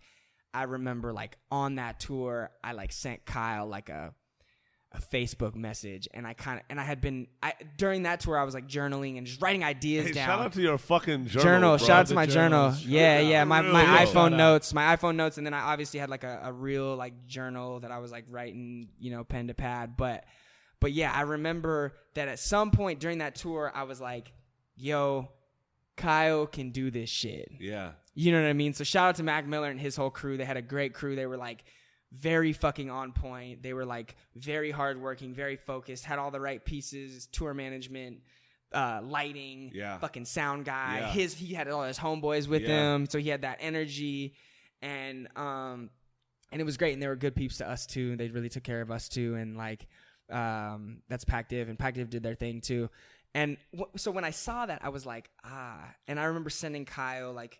Funny thing, we were in Atlanta again at like one of Jason Jeter's like mansions out there in the middle, and like it was late at night, and it was like so close to my heart for some reason. I remember sending Kyle like a Facebook message like, bro, I'm out here on the road with Mac Miller, like this fool's killing shit, like he's doing 1,200 tickets in every market in North America. Really? Like I'm like, I see you being able to get to this level. You know what I'm saying? I'm like, wow. and I'm like watching them do it, and I've been watching how they've been doing it for the last year and a half, and I'm like, I know what we need to do.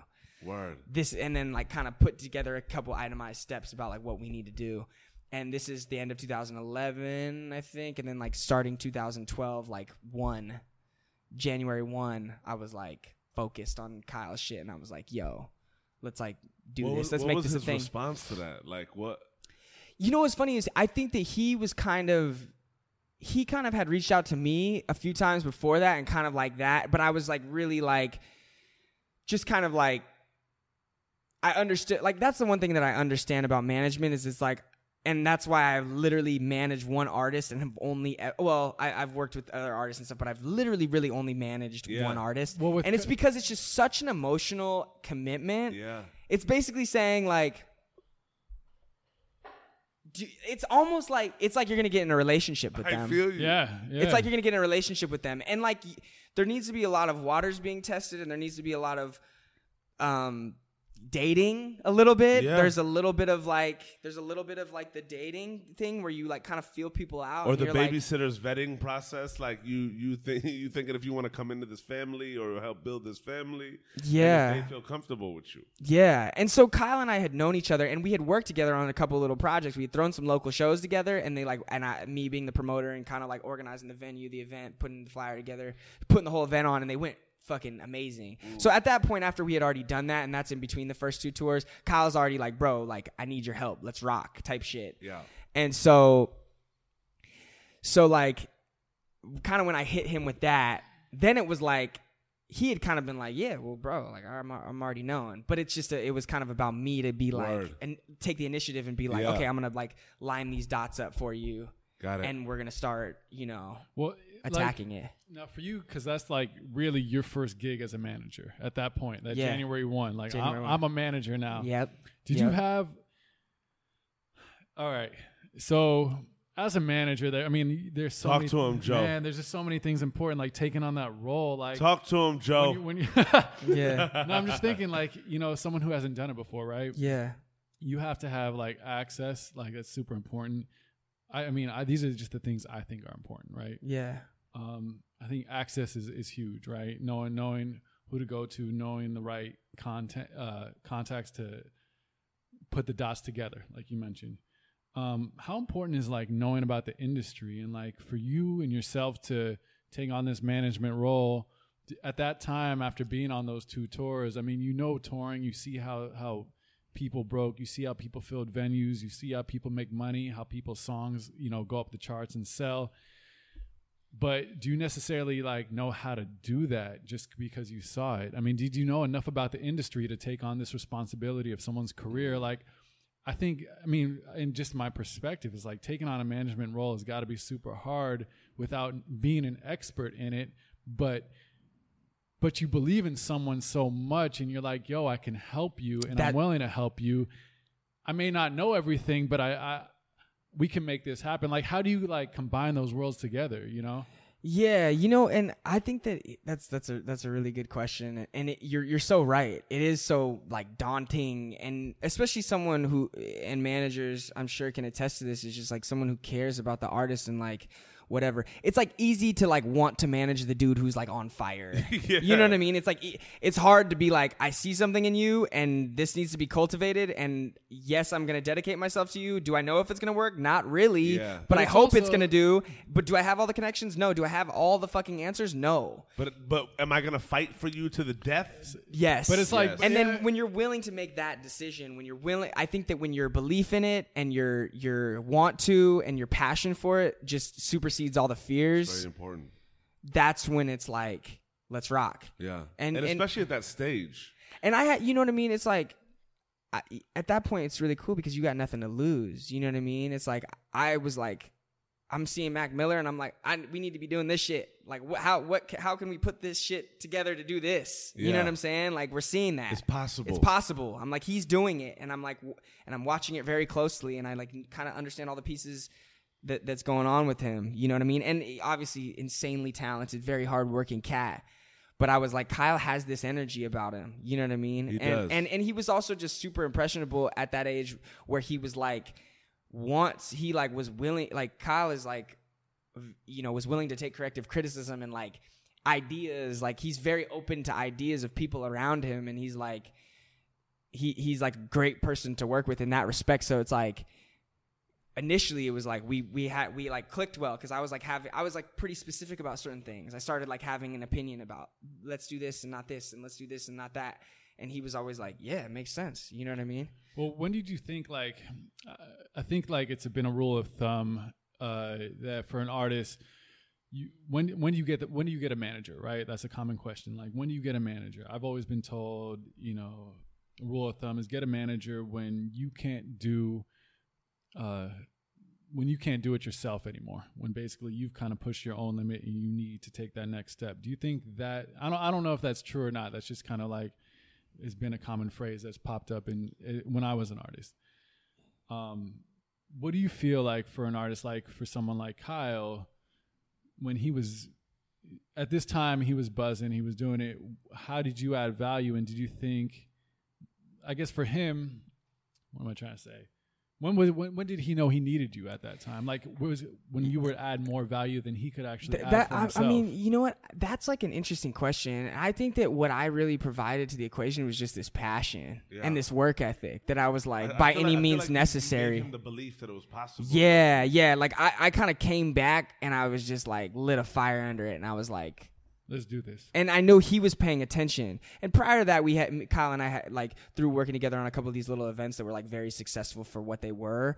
I think he understood like I wasn't like full of shit. Yeah. You know what I mean? Because I think that with a lot of artists and managers, it's like sometimes people are full of shit, and not because they want to be full of shit, just because maybe they were have to wrong, create something. or they hit a wall or whatever, or they couldn't do it, you know. And so I think he had experienced some of that in his like, you know, very young career. Granted, he's like 17 or 18 at the time, Right. you know, so he's like very young, and he's just looking for a squad to move with, because he understands like at that point it's like Tyler's doing his thing, you know, Mac Miller's doing his thing, and he's probably seeing all these cats with squads, and he's like, okay, where's my squad at? Like, what's up? And so he had, you know, he definitely had he had a lot of pieces to the squad, which was cool. We had our music video director, videographer named Jacob Owens, who's like extremely talented, extremely hardworking.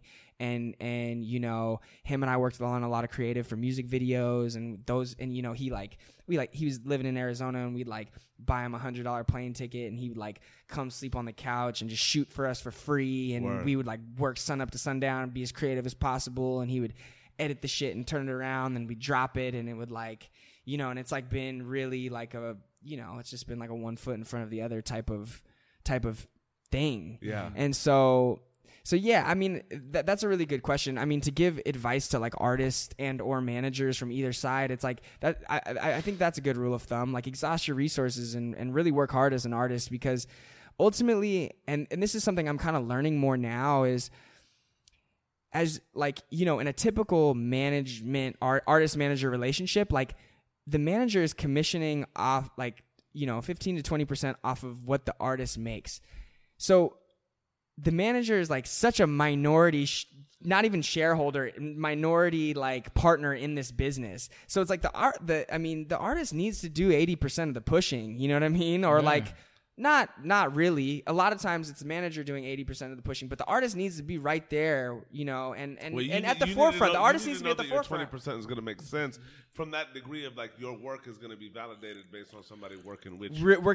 Really, really hard. And that's my thing is just catching, like, you know, vibing with the artist and like understand, like, there's some intangibles that I think artists need to have in order to like have success in the music industry straight up. And I will like sit down with people and not even talk about music artists that I'm like potentially thinking about working with or whatever, and being like, you didn't you need like three, you need to be exceptional at 3 of them, and if not damn near all of them if you want to be like a superstar.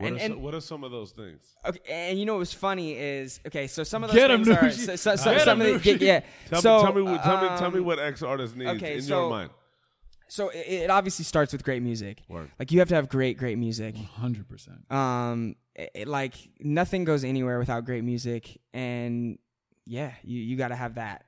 And then you got to have work ethic. You have to have a great work ethic, and you have to be willing to literally like work to the bone, you know, forget all the creative shit, forget all the glitz and bullshit. Like you gotta be like, and the bigger artists work the fucking hardest. They're up, they're like doing a show in an arena and then waking up and doing press at 5 a.m. You know what I mean?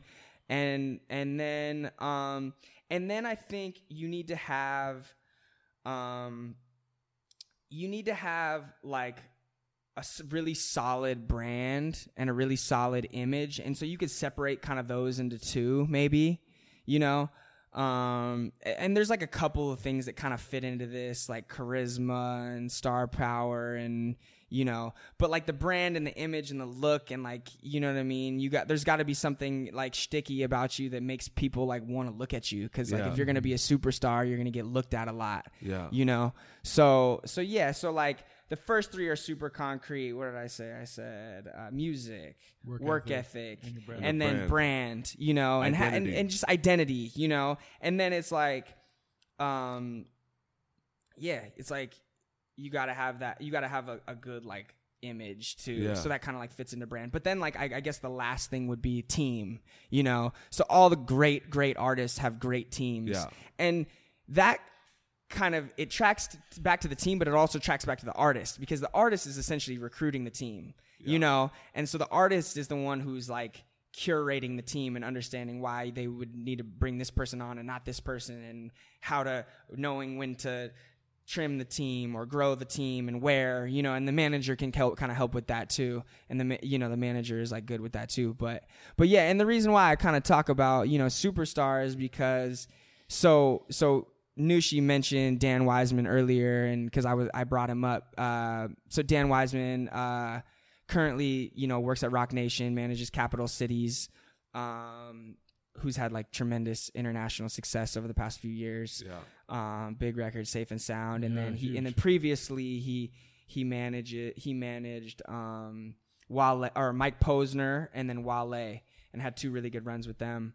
And I met him when I was like 18 or 19 years old by chance at a show, and I stayed in touch with it. Like randomly got his number. He had like a Wale merch piece on that was rare, and I was like, "Where'd you get that?" And he was like, "Well, I manage Wale." And I was like, "Oh, okay, dope. Well, what's up?" You know what I mean? Like, you're the guy. I was trying to meet you. Yeah. Like, oh, perfect. You know what I mean? Oh, you do. And then we started chopping it up, and he asked me what I thought about Mike Posner at the time prior to him working with him, and I was like, oh yeah, like I'm already bumping Mike Posner's mixtapes and shit, and he's about to be on. He's gonna be, and he's like, oh, I'm thinking about working with him. It's good to hear. Blah blah blah. So he gave me his email. Biggest mistake he ever made. I started rapid firing, hitting him with just every question in the work. Fuck. Don't do this to me. No, I'm just kidding. Like whatever, you know. But I started hitting him, and I think that he maybe saw something kind of assertive, and I don't even know. He maybe saw like that I was doing my homework. Yeah. Like I try to pride myself on just really just being a student of the game, not asking him like completely stupid shit. You know what I mean? Like paying attention to like his career and his artist career and what they're doing, how they're moving. You know what I mean? Not just like, help me. How can you help me? You know, that's like the stupid thing. I was trying to provide value for him. And a piece of advice that he gave me that I will never forget, and I have this conversation with everybody, is he said, don't because I told him I want to be a manager, and he said, if you want to be a manager, hold on, I got to make sure I say this right. He said, only manage an artist that you think can be a global fucking superstar. Word. He said, otherwise, all the work you put in and all the doors and things you have to do won't be worth it. So this was early on. This is before I'm even like getting my foot in the door, but it was such a valuable piece of advice because it really guided me, because it made me early more selective. It made me even more of a student of the game. Because now I was going, who's a superstar, who's not a superstar, and why? You know what I mean? Raising the bar. It was raising the bar right away. Even right you, away. Like, even for you, not even for the talent. You're looking for you in your own mind of like where you need to elevate your level. Exactly. Yeah. Exactly. Like, oh shit, wait. I'm not thinking of like Ventura Cats. No. I'm thinking of like global cats and like where I need to be. Oh shit. And like, I think you have to mentally take on that responsibility first before you can help somebody. Like you have to be prepared first to be like, all right, can I make something global? Can I deal with something that's global?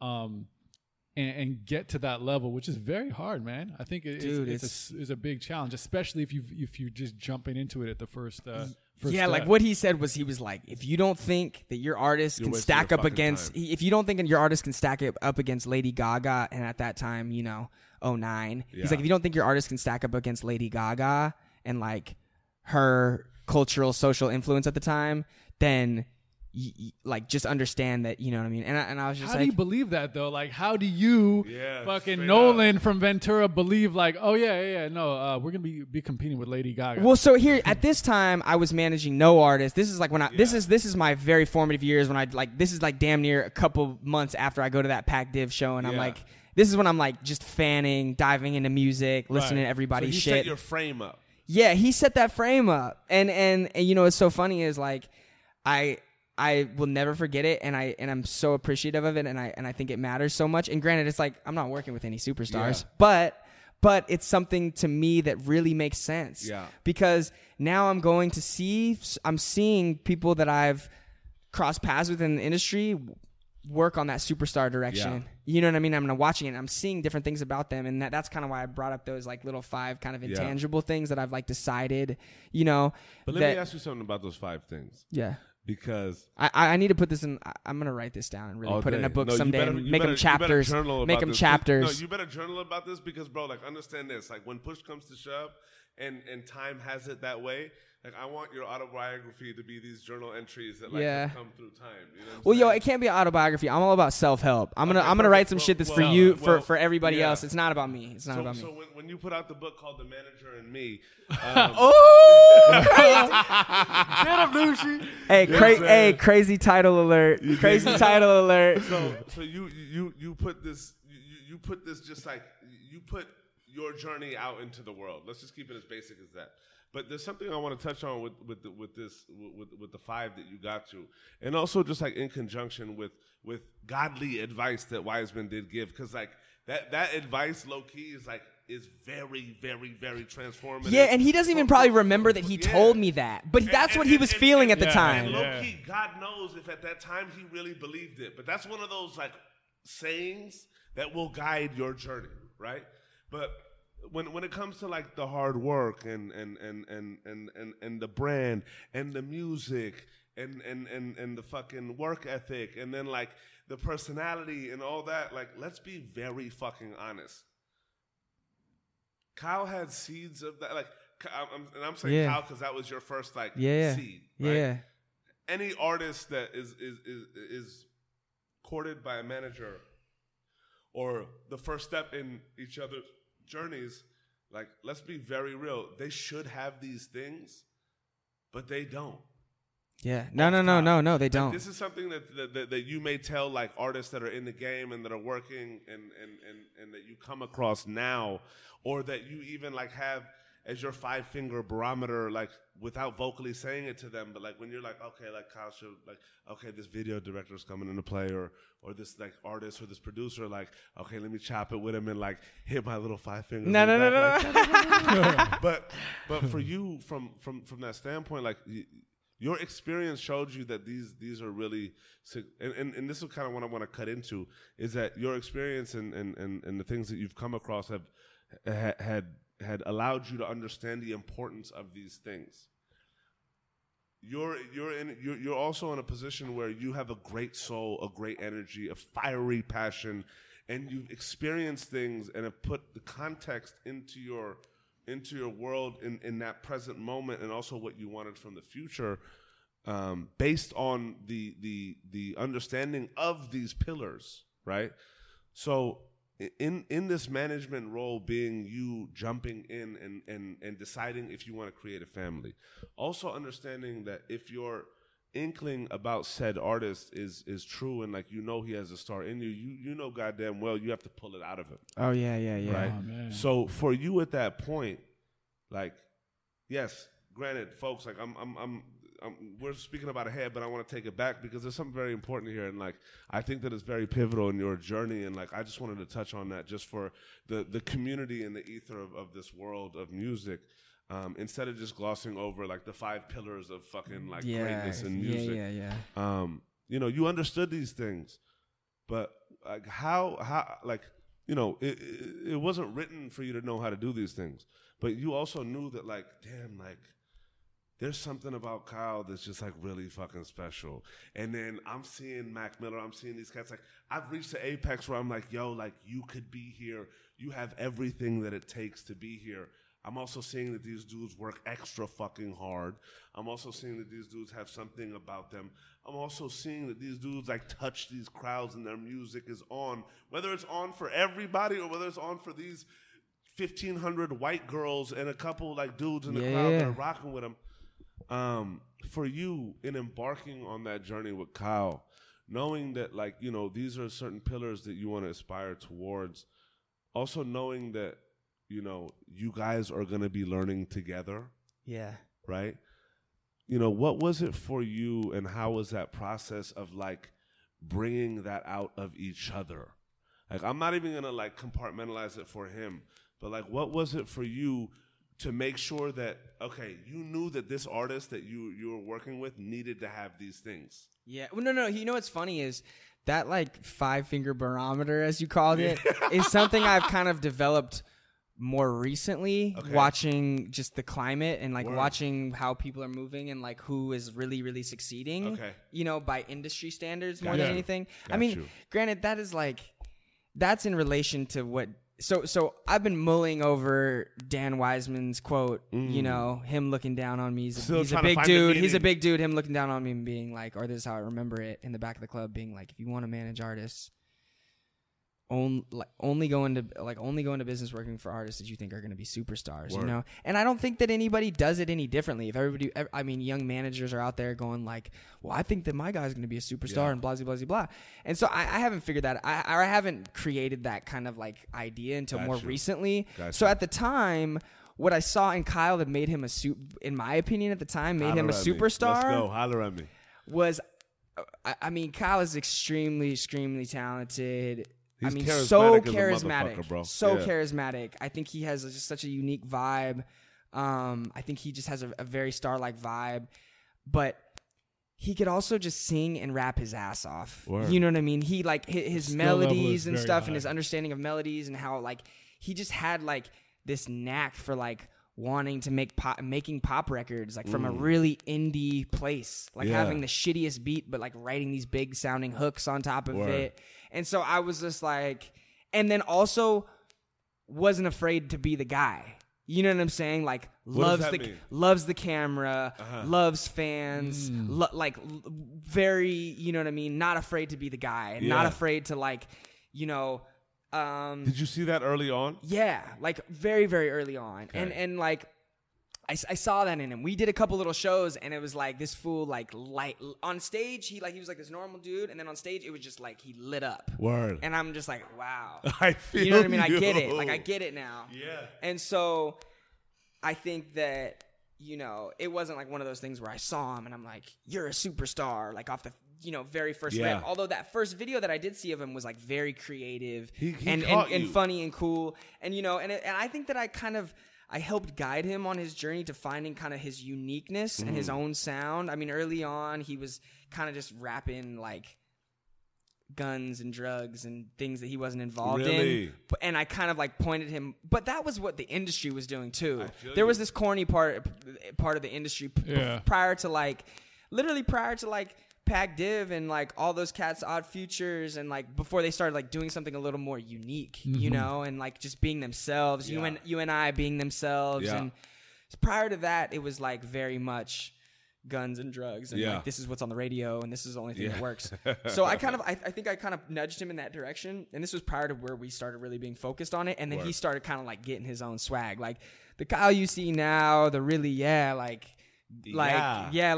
just very okay with being himself, like even a little goofy and like not afraid to like fully be himself. Crooked It's smile like wave is a him, motherfucker. that's like been him since then, and he's always, because I just thought that really early on, writing music that's true to you is like what's gonna connect in the heart space. You know what I'm saying? And that's what's gonna get people to be your fan and like care about your career and follow along as you grow. You know what I mean? Yeah. And so, I mean, we got a lot of work to do in order to reach that like superstar level. You know what I mean? But there were a couple of those intangibles that I saw really raw. Yeah. And then his willingness to like, work and take corrective criticism, and like he believed in very me. He important. believed in me as much as I believed in him. So y'all and so it fed was off- one of y'all those fed things. off that, Y'all, man. yeah. And so he was like, you know what I mean? He like, we kind of just we built like a really good rapport early on, and kind of just started attacking it there. And our relationship is consistently growing and evolving and changing. But yeah, no,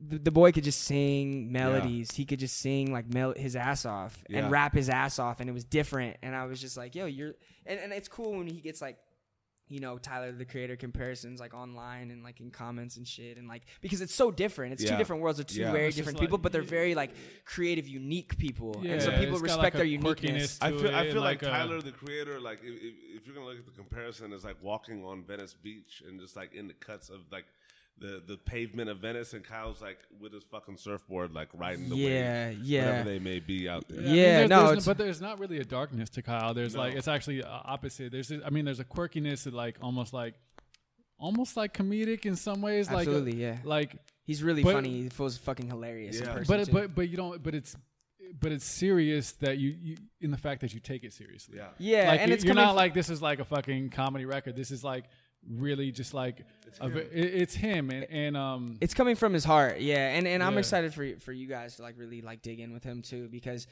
yeah, like this fool is like very rarely serious. Yeah. Very rarely serious. You know, He's like so- he's like you his know- record for him to get serious on a record, it's like really coming from a deep place, and like like when you're with him, it's like Tell he's jokes. honest, bro. Oh, it's very He's honest. genuine. And I'm glad, like it takes somebody with an understanding to push him towards being him. Yeah. Shout out to Joe pushing me towards the mic. I'm a fuck like I move a lot when I talk, but regardless, I'm glad you did that because like there's something about the authenticity of him that just resonates, and you saw that early on. You knew what it was. You're like, bro, be you. Right? Yeah, And- because here Kyle it was like the Kyle I knew, and then at the time the Kyle that was getting on records was like way too far apart. Word. You know what I mean? that happens Word. a lot. Man. And I think that it's still an industry norm. Motherfuckers are Yeah. still rapping like other motherfuckers. You know Yeah. what I mean? Motherfuckers are still making shit that sounds like whatever's on the radio Or because telling stories that like they haven't lived. They really, haven't- But, like, yeah. it'll touch people. and to me it was cool. Like to me I was passionate about it because I was like as I got to know Kyle and like I knew like all of the unique things about him were like cool. I'm like motherfuckers are going to be able to relate to this. Yeah. You know what I mean? Like you just rapping like Big Sean or Drake at the time is not going to like really carve you out because I think that you have the potential to be as talented as cats like this, but if you're doing what they're doing, you're not innovating enough to like be compared to them. Yeah. You know what I Well, mean? It's like it's a good like kind of segueing into the whole super duper aspect to this. One like there's a few different things. One like super duper is like almost an alter ego, which probably like helps him almost be himself, right? Like you can be super duper Kyle, and then there's the whole like going to your point about working hard and then your brand, your lifestyle, And the creating team, this whole bro. The super super duper duper squad. thing Yeah. that's bigger than just Kyle. It's a whole thing, and then like also taking that to create your own lane and like fitting in to like you're not trying to be, you know, Drake, Big Sean, Kendrick. It's like, let's take this super duper thing and be its own entity and carve our own piece out of this and live there in a really major way. Yeah, yeah. Like how did that come about? How did creating this like super duper the world. Yeah. Going and that's from so just cool like, hey, you're super duper Kyle, this alter ego, alter ego, I can't even say it, alter ego character, but like making it like, no, this is way bigger than just you. This is way bigger. This is a whole thing now that's going to live in this universe. Yeah, and it's really cool that you say that. I think that Kyle and them and the rest of the squad will like, this is, you know, the super duper crew will like appreciate that, because that's something that we work really hard to create. But how actually, I mean, there's actually a specific story how it kind of came about was, so during this time when I was kind of nudging Kyle in the direction of just being, you know, himself and like the goofy, like funny style shit that like he would like have me dying over and stuff, I'm like, this is the type of shit that needs to make it on record. This is the type of shit that people need to see because they're going to be able to relate to it. And so he, like, all his music, he was writing that. And then he was picking these, like, really unique, like, wavy beats. Our good homie Dave Kappa was producing for him. And he met him, like, via the internet. And he was, like, making these, like, the samples were, like, it was, like, very alternative, but it had, like, hip-hop drums, but it was, like, very 80s influenced. And so he started, and Kyle was still KID at the time, and he started making this mixtape called Super Duper. And so Super Duper was something kind of that he established early, was like, this was his world, you know? And I've heard Kyle talk about it before in interviews, and he says that, like, that was just, like, something his mom said. His mom is white, and she'd say, like, okie dokie and super duper and, like, shit like that. And, like, that was just something that he, like, related to. And so he was just, like, super duper. And then he was just like, wait a second, that shit's... That's tight. Well, that's tight. That's tight. This is that world. Thing the world can relate to. Super duper is like it's so nerdy and old school and it's like mom. Yeah, it's so mom, bro. Yeah. But it's something that like you totally like. It's so cool. It's so like not pretentious and so cool. So in that way, you know. Yeah. And it's so what he did was like. Kyle has always been like really smart on the internet, and he was like finessing Facebook and MySpace earlier, and just like spamming people music, and like he like knew how to kind of like, and that was the one thing where is like he kind of started doing these covers that were getting traction on YouTube. Okay. He would do like a cover where he'd put on like a new beat for a song and just like either freestyle over it or like write some shit over it or like whatever. And they were like getting traction on YouTube. And that was one thing that I kind of saw too that really encouraged me with Kyle was like just his ability to take the initiative. Because I'm like, okay, this fool's going to work on this shit. It's not like it's just he's waiting for me to like press play. What are we doing? Yeah, he's not waiting for me to press play. He has like ideas and he like wants to get active with this shit. And so I was like all about it. And I was like vibing with some of his ideas. I'm like, yeah, this is great. You know what I mean? And then, so with the Super Duper, he had this mixtape called Super Duper. And at this point, he had like put a couple like viral videos out on YouTube, and they were just like videos of him like rapping in his grandma's living room, like saying funny shit. And people like were drawn to it. And he built up this like YouTube following, where he had like maybe a couple thousand followers on YouTube. But we were like, perfect. That's just enough to like plant the seed. Yeah. Like if we can like put together a really quality project and deliver it to this small group of people, then it's going to spread, you know? And so Super Duper was a mixtape he literally made in his grandma's house in Ventura. And he put it out on Twitter like, yo, like if you're fucking with me, like change your Twitter name to Super Duper, whatever your name is, because he was Super Duper KID. No, he was Super Duper Kyle. He was Super Duper Kyle, right? Yeah. This is still like the origins of that. Yeah. The origin of that. That's brilliant as fuck, though. Okay, yeah. So this was like the early like get your fan base Kyle, together. That's brilliant. Yeah, this is like early getting your fan base to fuck with you. And then the first person to do it, Super Duper Brick. Wow. Nice. And so, but Brick is like fucking 13 years old at the time. Wow. Okay. And Brick, I fucking feel you. So enter Brick. Enter Brick. Enter Brick. You. Kyle is 18. Brick is like fucking 13 or 14 years old, maybe 13 years old, living in North Carolina at the time. I think was born in Carson. Had a stepdad in the military. Was moving back and forth between North Carolina and Carson. You know what I mean? He was kind of like learning the LA culture and then like going out to the Boondocks and Yeah. North Carolina and like mixing it up out there.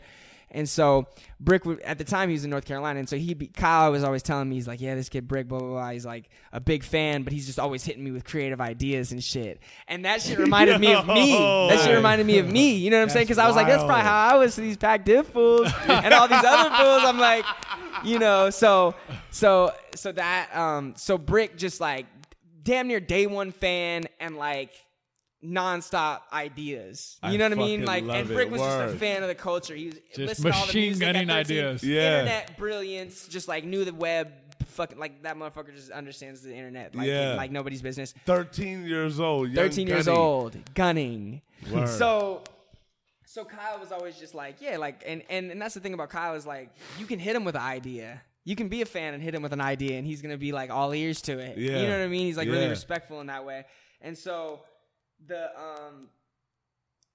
so Brick was in North Carolina, and you know, Super Duper comes out, and like, I think this was even prior to July 1 of 2012 when I was like, there was some sort of mental switch where I was like, Yeah. let's rock. Yeah. But Super Duper came out, I think, November of 2011 or something like that, and it had just more great music. It had just the melodies that I was like, this is so fresh. And even to this day, like, we'll be on the road and we'll fucking press play on that Super Duper shit, Kyle, like shit he wrote when he was 18 years old, and I'm like, some of these songs are just still so timeless. Yeah. You know what I mean? And so that was something that, like, in the moment, I was just like, the quality was not there, but of just the production. I mean, you know what I mean, what it was. Yeah. But I was just like, this is some shit that, like, you could damn near, like, dig that hook up and, like, put it on something else, and, like, who knows? You know what I'm saying? Word. And so...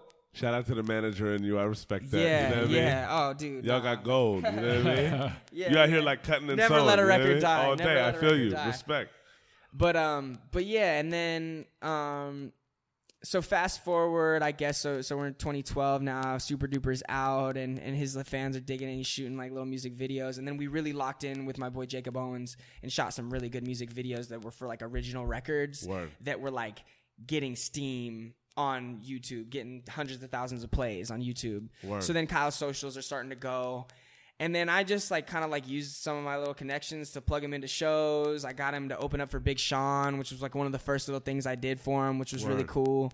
And it's crazy because come full circle, he's on a record with Big Sean on Chance the Rapper's and Social Experiment Surf Project, trading verses. And that, I mean, that was crazy. Literally, we heard the record for the first time. Bro, it's wild.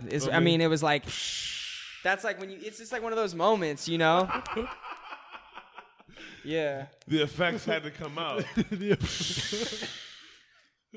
Yeah, so it was, I mean, hearing that record for the first time with Sean on it, because, so I guess we're like super fast forwarding here, but he opened up for Big Sean. Chronological, but like, No. We're just talking. He opened up for Big Sean, and I mean, it was like one of the first little things I plugged in for him, and it was really dope. Sold out show, Velvet Jones, Santa Barbara, California. And I got to, and you know what's crazy, which comes full circle, is David Stromberg at the time was running around with Big Sean. And I think Dan Wiseman might have been like kind of like working on managing Sean. And so Stromberg was like hanging with Sean.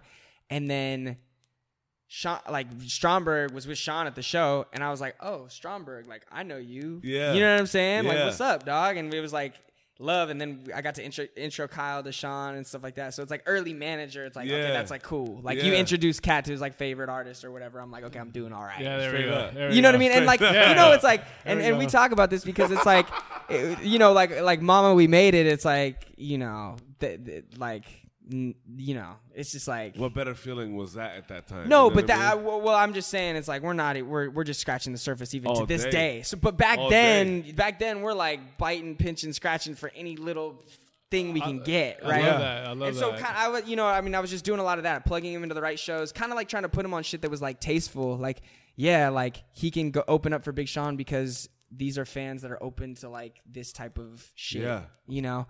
And so just trying to make those type of plays. And then meanwhile, just understanding if we create, he's got a little tiny fan base, people checking for him. If we can create really, really good quality content, tasteful shit, we can get in there, you know? How important was the Super Duper crew?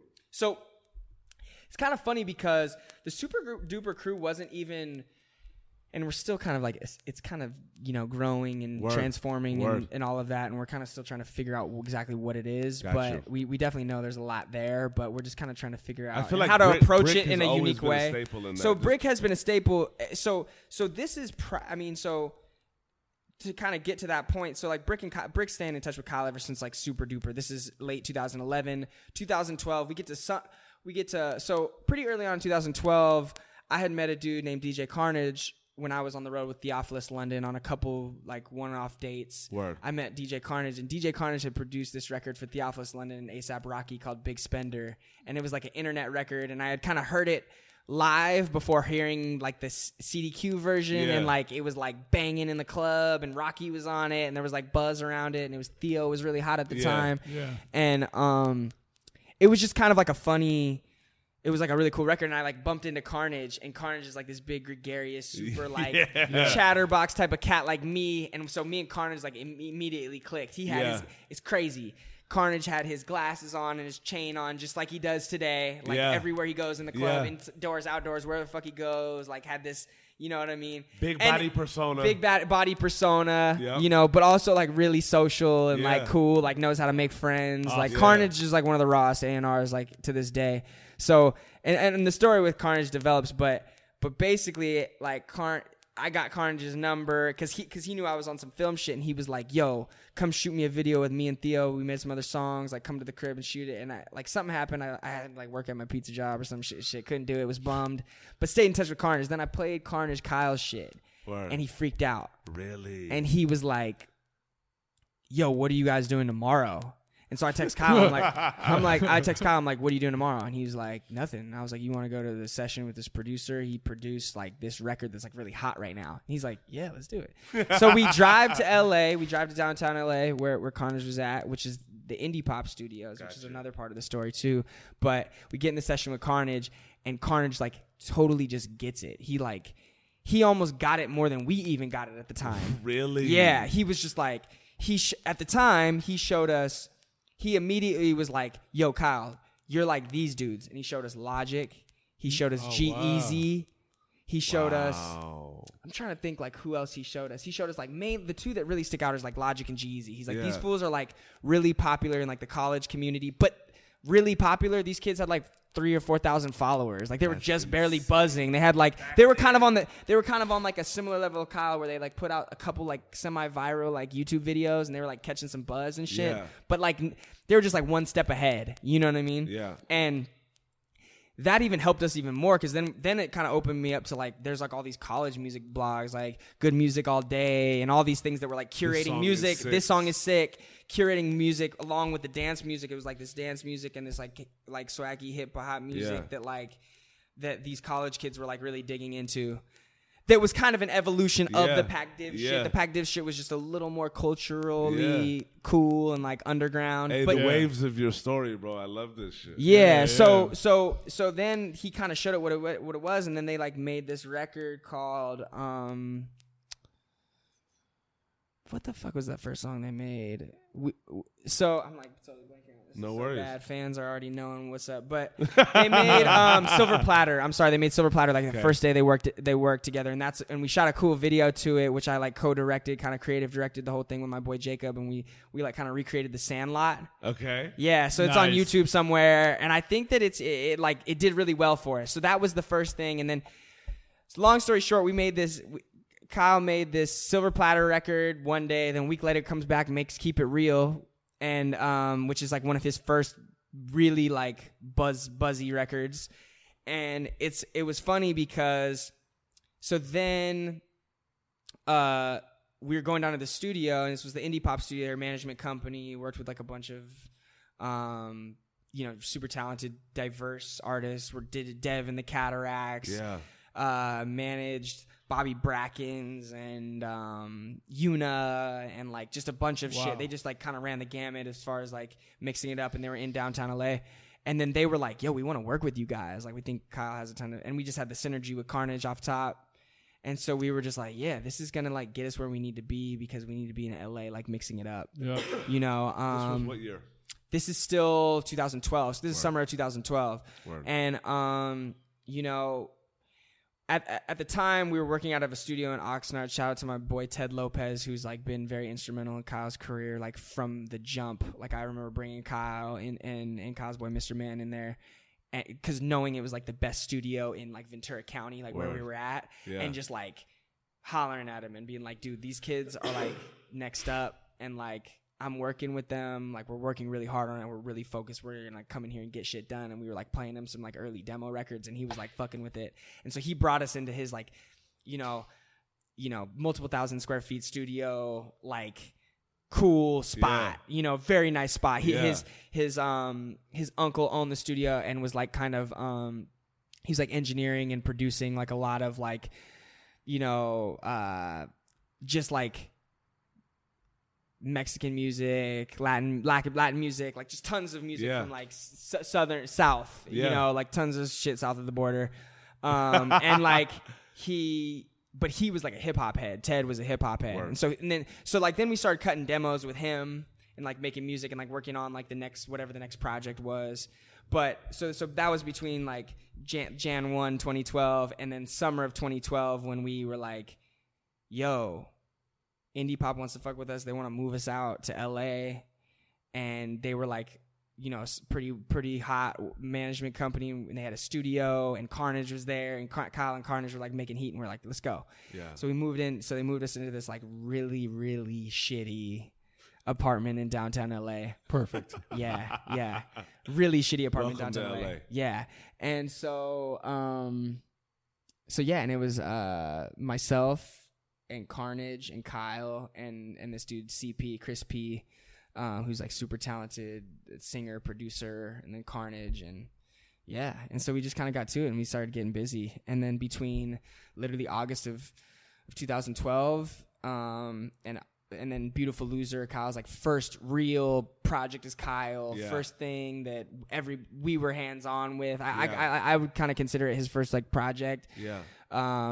Mixtape kind of album thing, and put it out August of 2013. But in the meantime, you know, put that Silver Platter video out December of 2012, and then Keep It Real came out, I think it was February of 2013. And Keep It Real like got on World Star, got it to 1 million views in a week, you know, and it was like buzzy. It was like almost it felt kind of overnight successy. Like I think the caption they put on World Star was some shit like, is this guy giving Drake a run for his money or some shit like that? And literally went from like 5,000 Twitter followers to like 15,000 Twitter followers. And then all of a sudden it was like now people were paying attention. Now it was like some industry buzz or meeting with labels and like playing people mixtapes and shit playing people Beautiful Loser records months before the shit was even out. The shit wasn't even done. We wasn't even close to being done. He was like a quarter of the way done. It was like the second record he put out was like kind of started going, and we were like, oh shit, okay. How was that for you? Because like naturally with these types, like you just gotta explain the record, or they're asking you about it, or they're hearing the song and like, wait, what is this? Like, did y'all have the idea for it, like what it was gonna be, and but like. Oh, you're talking Keep It Real specifically, or just like that moment. That moment when y'all we're finally like we eclipsed, because it sounds like we talk about this too. Like it sounds like that was a moment where you finally crossed over, right? Like there's a time when you're an artist and you know you have your followers, you have your fans, you're grinding, and then there's a very clear crossover pivotal moment that happens, and it sounds like this was that moment that was like boom, the tipping point where it just spilled over. It was absolutely a tipping point, and it felt and then kind of like it felt fucking great. It was awesome because it was like we were. I mean, up into like it's if that's February 2013, it's like we're in like living downtown LA. Obviously our living situation didn't change. It was like some internet buzzy shit, but which it was is actually amazing because just to give some fucking perspective, like having 1 million views, something like that, traffic driven and that much popularity, that's been, you know, something that's been developed for a long time, that's been grinding for a long time. You think like as an outsider, as a consumer, like, oh, they must be like either balling or doing really well or living off this shit. And it's like, we're living in a shithole apartment in downtown LA, just watching numbers rise. Oh, like and I shit you not, when I say like Skid Row, I mean like you were in a tent. We get it. Yeah. We weren't on a tent, but there were tents literally outside our door. Yeah. Yeah. So we were on like between 7th and 8th on San Pedro. Right. So like on 6th and San Pedro, that's like epicenter of Skid Row. Yeah. If we, you know what I mean? We were above some flower shops and shit, so it was still a good vibe. It's crazy. It was still a good vibe. It was still the energy was great. There was tons of music being made. Chris P, my roommate, was like making really, really wavy ass like R&B shit. Carnage was like making a bunch of hip hop shit, and then kind of like pivoted and like started making more like dance music shit. Got really inspired by that and started doing that. And then Kyle was just like writing music to all of it, and like we were just like going across the street to this studio that Indie Pop had set up. And but that first spark was big because now it was like all the peers and people like we had been hearing buzzing about, they started taking it seriously too.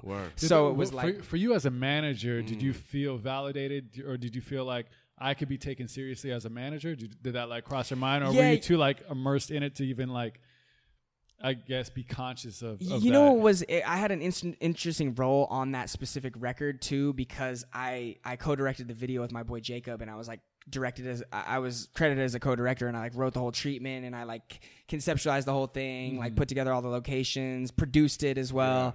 And so I was like very, very involved, just watching every shot, picking shots, you know, and shouts out to Jacob on that too, because obviously, you know, couldn't have done it without him as well. You know what I mean? He's very involved, but so I was like credited on the thing, and it was like, I had like a Twitter link on there, and like hella people were hitting me, like following me, going like, this video is incredible and blah, blah, blah, blah, blah. And it's kind of funny because I didn't really realize at the time, but the story of the video is like a pizza guy turned famous rapper. And as a pizza guy, he's like real happy. And then once he becomes a famous, like rich kind of rapper that we showed, he's like sad. And so it's kind of, and then he meets himself at the front door, famous rapper, goes to the door, sees the pizza guy, and Kyle is, and it was kind of like weird. I wasn't like trying to tell like some sort of my story, but it was just like something we had access to. I'm like, I work at this pizza place, like we can fucking, meanwhile, I'm living in downtown LA, driving home every weekend to go deliver pizzas just so I can have money. Yeah, in Ventura. In Ventura, still going home and delivering pizzas because we were making zero money. We were making zero money. Nobody put any money in our pockets. Nobody put any money in our pockets. Listeners, you feel me? Listen to this. You feel me? Yeah. This is what success feels like. You feel me? No, seriously, this is so. I love it because it's just like, man, these are the moments that I love to talk about. This is like, for me, it's like such vindication for this podcast of what those moments really are like for you, the people in it, and what you have to do. And like, you're trying to make it in this industry, like wherever you are. And it's like, you have something that's blowing up. You've reached 1 million people doing this, and you're going to deliver pizzas on the weekend still because you are making no money. And that's as real as it gets. And you, like, imagine, like, think about what you have to have within you to like, just the humility that kind of comes with that, right? Like, you can't like have an ego doing this. Is this like this is 4 or 5 years in? No. Okay, so no. Well, 4 or 5 years into the game, into the game. 2012, right? Yeah. So we moved to LA July, I want to say 6th of 2012, and Keep It Real came out, I want to say February of 2013. Like, so here's the thing. Whole journey. Oh, my whole journey. Like, my whole journey. Pizzas as well, no, because I was on tour I started touring with Pac Div beginning of 2011. Okay. But it's 2 years. I mean, and from the beginning of the journey, you say I'm 18 and I'm at these shows, and like when I'm being struck by lightning, you know, and like the music gods are like choosing me, saying you need to follow this path. Shout out to them. Yeah, and when it's like, you know, I'm finding in my heart that I need to follow this path. Yeah, it had been 4 years at the time because I'm probably 22 or 23 by this time. I had toured a little bit.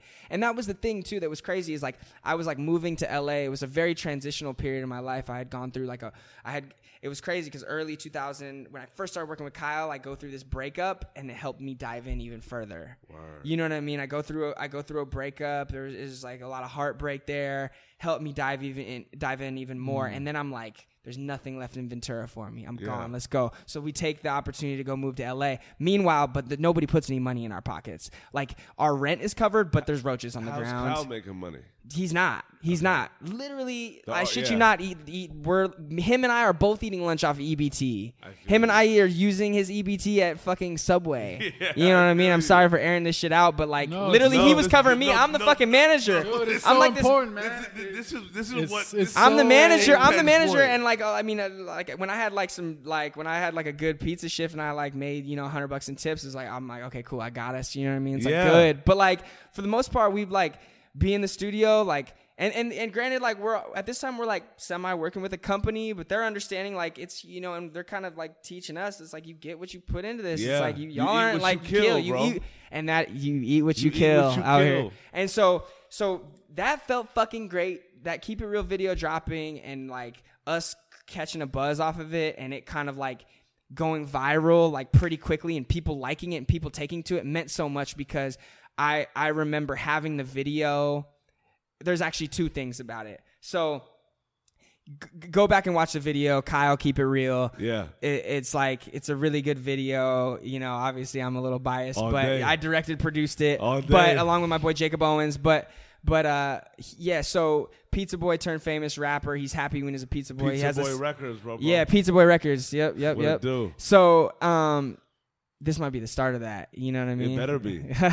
It's already started, but this is gonna be this is the slap in the face. It's already in motion. It's been in motion. You know what's from the crazy? demo. You low key have a pizza in hand. You knocked on the door. You opened it. You saw the shit. Yeah. You know what I'm So saying? Walk into that record company owner's house because that's you, right? Yeah. So what's funny is like so video kind of goes viral. All of like myself and Kyle and Jacob and people kind of who are credited on the thing, like people start talking to us and like interacting with us socially because they really liked it, and they were like, this is new and this is awesome.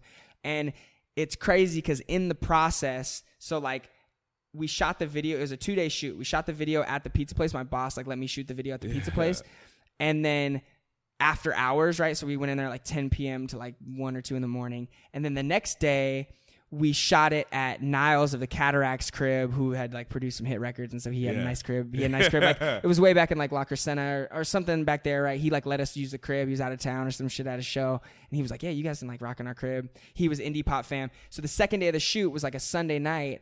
I was personally supposed to work at the pizza shift, but I blew it off because I'm working on this record, and I forgot to get it taken off. I got wrapped up in it. Well, I go back into work that next week. Granted, this video is not out yet. Yeah. You know what I mean? This is in like, I want to say this is in November of 2012. Video doesn't come out to February of 2013. I go back into work and my boss fires me. Shut the fuck up. Yeah. Really? And he fires me and he said, The Set It Off video. Yeah, so he basically said, what he said to me, and he was completely right, was he was just like, like, I really respect what you were doing. This is a guy who had like come to a bunch of my events, and he had respect for me, and he like listened to all the music that I was working on and everything, and he like respected it and whatever. This is like coming off of missing work the day after this day 2 of the Keep It Real shoot. Yeah. And he just is like, yo, like you're living in LA, you're coming back here, you just don't seem like you're fully into it. You seem like you're getting pulled away.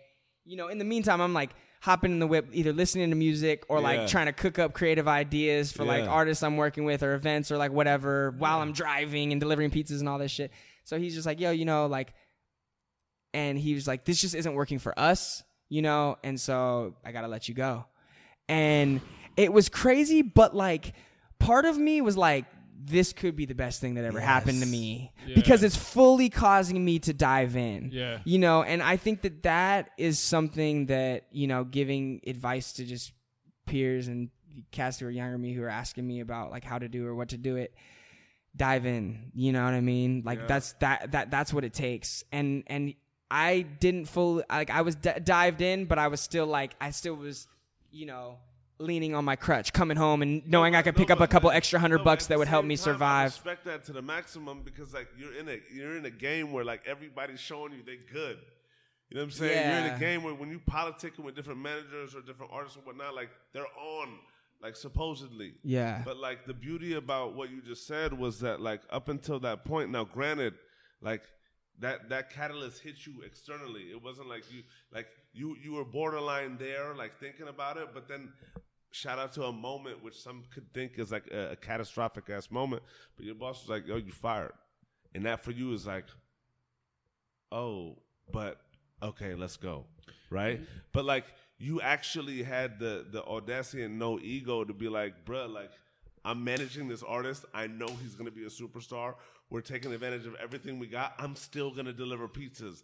I deliver pizzas. Yeah. Cats ask me how I'm getting funds. Like, I'm not like, Yeah. me and my artists are using EBTs together, but we got each other when we need each other. But I don't have an ego. I'll do whatever it takes to get to where I want to go. Oh, like, absolutely. I don't need to be flossed out. Yeah. I don't need to like have a thing. Like my thing is just knowing that this is gonna work and doing everything in my waking possibilities and potential to make it happen. Yeah, and it sounds also like the time was right. Like, you know, it's hard to have like both feet completely in when you're not making money. Like, it's really hard. You know, you have to make money. Like, you just do. You know, you can't be dead broke and really do purely what you want. Like, part of the game is making money, and whatever you have to do to get that money, you have to do. But you have to pay bills. You have to support your passion sometimes, and you have to like live in humility or sacrifice, you know, some things so you can actually support what you want to do. I mean, it's a huge part of it. It is. And when I say dive in, I mean, like, you're right, because we were obviously at this point in time, you know, this is obviously prior to kind of that video dropping, but we were also in the point where I was just like, I was like, yo, when I got fired, I was like, I'm not going to go look for another pizza delivery job. I'm going to dive into this, and I'm going to focus and make this shit work. Well, and it was the right time, too. It was the right time. It just, like, it spilled over. It spilled over. It was absolutely the right time. But it was also, like, you know, I was just like, I'm creative. Kyle has a tiny bit of a fan base. Let's market some shit. Let's make some money. Let's make some merch. Let's fucking let's just like figure it out. Let's try to do some shows. Like, like when you're hungry, you're going to you're going to be hungry. Yeah. So like, you know what I mean? Like when you're hungry, you're going to be hungry. So like getting fired off that pizza job and being like, wow, I do not have this means of income anymore. Like, caused me to be creative. I was like, I'm really good with cameras. I'm like not doing any photo jobs. I need to start doing some photo jobs. Started picking up some photo jobs. Started like, just like, rubbing shoulders with people and finding out like how I can, how I can mix it up. But you're 100% right. And that's why I stuck to that pizza shit for so long. And it was a bummer, dude. Like, I lived in LA. I lived in downtown LA. Hella shit was popping. Like, we were in the studio every day making music, bumping shoulders with people at events all week. And then when it really got lit on the weekend, I was like back to my pizza delivery job. I'd be getting these texts like, we're at this function or this function. Or I'd be getting, even worse, is like I'd be getting like homegirls I knew who knew I lived in LA would like be coming out to LA, like hitting me up like, where you at? Show us around, blah, blah, blah, blah. Wow. And I was like, oh, well, yeah,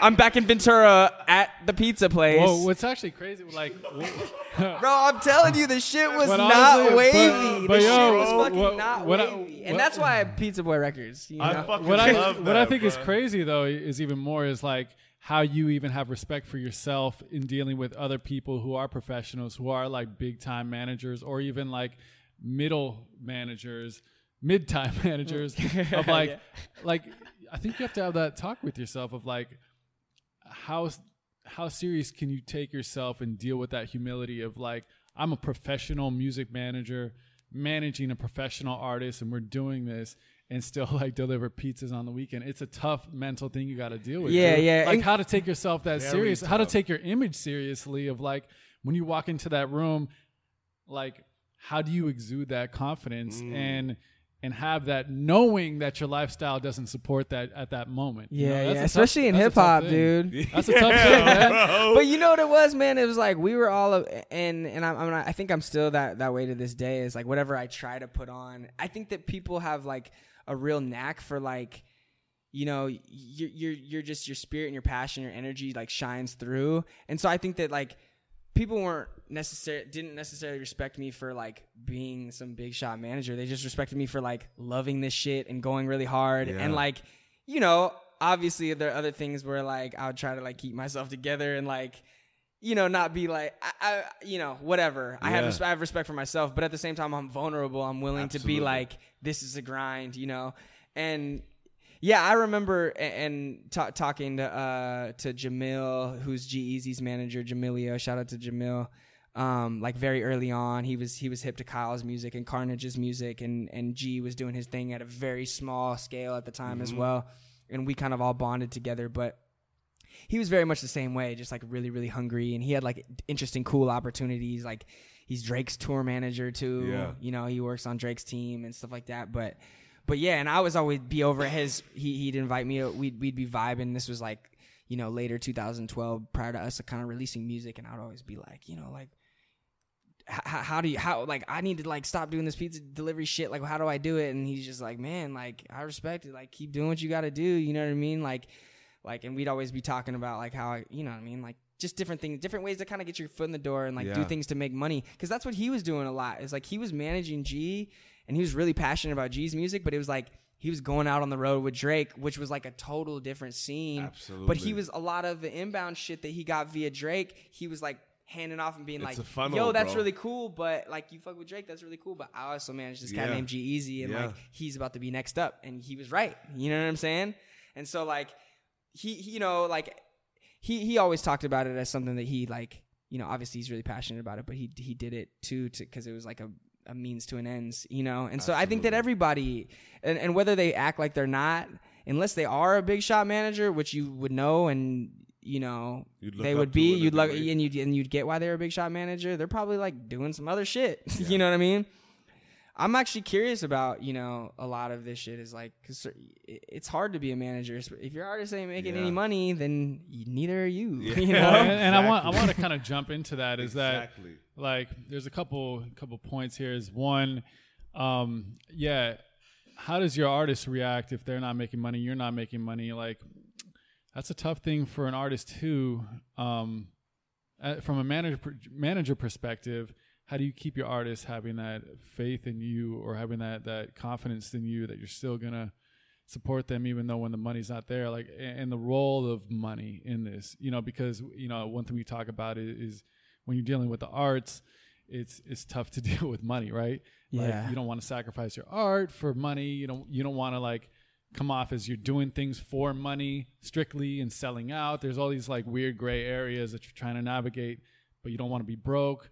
But, you know, how do you balance all that in this, you know? And keeping your artist morale high and all that. Yeah, well, no, that's all. Especially it's a while game. being broke and being like, well, we could, and still remaining selective. You know, like what I mean? as a manager, there's like a few things that you can offer an artist, right? You can offer them money. Maybe if you're a manager, that's not typically the manager relationship with artists unless they're signing different parts of their career over to the manager, which is still semi like, you know, relevant. If a manager is going to invest a bunch of money in you, they're probably going to want more than just a management commission. They're probably going to want pieces of different parts of your career, or you can offer them time. You know, and time is money. And I think that artists know that, the value of that, because they're putting time into their craft. And so like, that's what I could offer right away was like, I mean, I had like some kind of connections halfway, and I had like a lot of ideas, didn't have any money, but could offer time and hustle and energy. And, you know, just from being a student of the game, I felt like I was like I had a pretty good learning curve for it. And I was learning fast. I was a fast learner. So yeah, I think that that's what it is like you can offer artists, and like what you're not getting out of a manager in like connections or industry plug or industry buzz or money, you can expect for like time and energy and effort and passion from them, and that can get you the same results. So that was kind of like, and that's kind of like what I still offer to artists and potential clients and stuff like that. It's like, you know, I've definitely like moved around a lot over these past few years and met a lot of people and like made a lot of really strong bonds with people and have good relationships with people and whatever.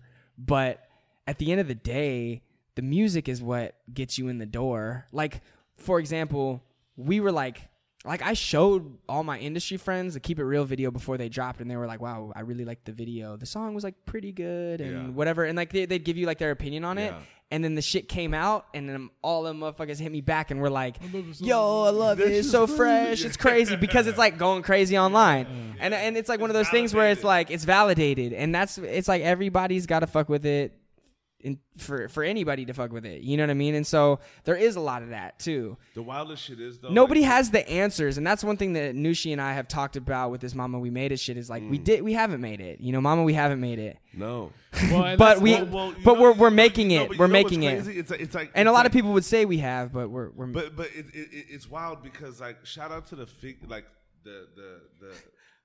the essence of Mama We Made It. First ever Mama We Haven't Made It on the Mama We Made It show. Right, I'm hanging Mama, up the phone. Mom, I'll call you back. All right, word. Nolan's calling me. I gotta talk to him again and like see why I'm wrong right now. Hold on. Yeah. No, but for real, it's like it's beautiful because like, you know, I want to get to what making it really means, right? In your world, and we'll get there.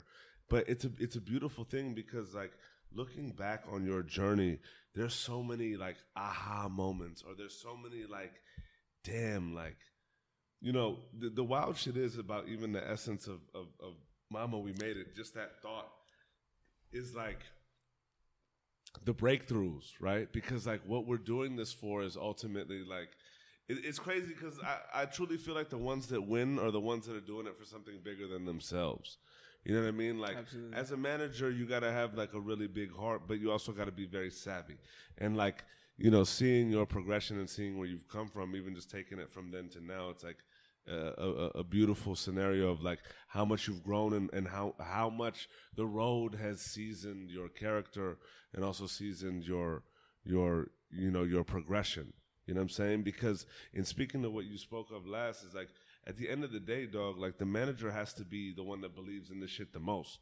Yeah. Like the artist has to believe in it, but the manager has to convince him to keep believing in it, convince him to keep growing and to keep pushing forward. And the craziest shit about your scenario is that you did this even when you're thinking to yourself like, bruh, like my artist is broke as fuck. I'm going back home delivering fucking pizzas.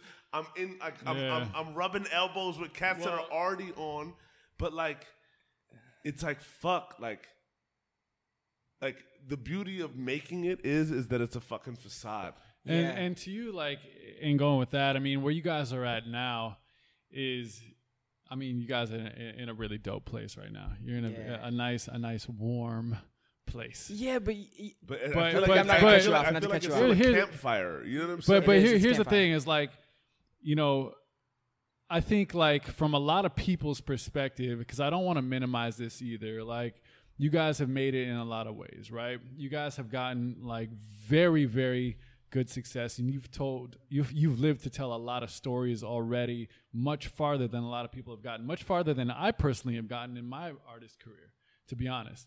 And just seeing like the level of where you guys got. So like in my personal mind, and I'm sure among a lot of people, you guys have reached a really dope level of success that I just don't feel that should be like minimized either. But like, what is to where you want to be, you know, it is about the journey, but it's like, how do you measure your success, or how do you measure success of what you're doing to get to that made it moment? Or maybe that made it moment came when you got fired from your job, you know, eating pizzas. Yeah. Like it doesn't have to mean like, oh my God, I made, you know, $1 million, or I bought my first fucking Lamborghini, or like those things, like those can come or they cannot come.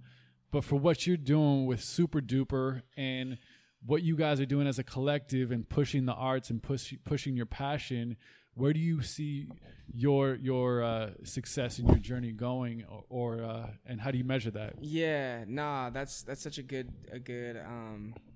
thing, and I love, and just to kind of touch on the Mama We Made It, just concept and how it's just about the journey, and it's you know young or old, rich or poor, people that get on here and chat and have stories to tell and have carved their way. You know what I mean? Those are the people who are making it, and you know what's funny is like, there has been moments, and we touched on that Keep It Real moment for us when we dropped that video and it started going viral, and you know, Kyle's social numbers shot up, and we started taking label meetings, and people really started giving a shit, including our friends who knew us already. It's like no dollar in your pocket, but it's like, no, we're doing this. Exactly. Like we did it. Yeah, absolutely no money in our pockets. Same situation, but we were like, we were validated. Yeah. And, you know, like...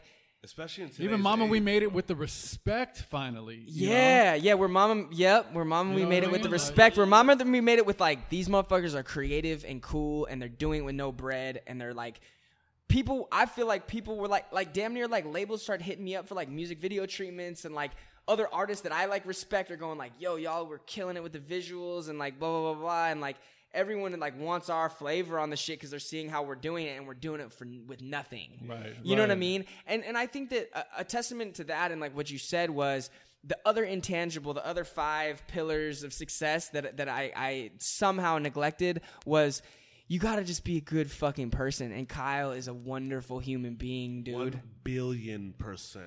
Kyle is like a wonderful human being that you know, superstar or not, whatever your opinion or whatever. I'm gonna interrupt you like an asshole, bro. You are as well. Let's be very thanks. fucking real. Thank you. You know what I'm saying? Because Kyle can't hit bloggers up and be like, "Hey, bro, my record's the fucking hottest. Like, my record's ill." Yeah, or listen to this. This shit's hot. Because what artist wouldn't believe that?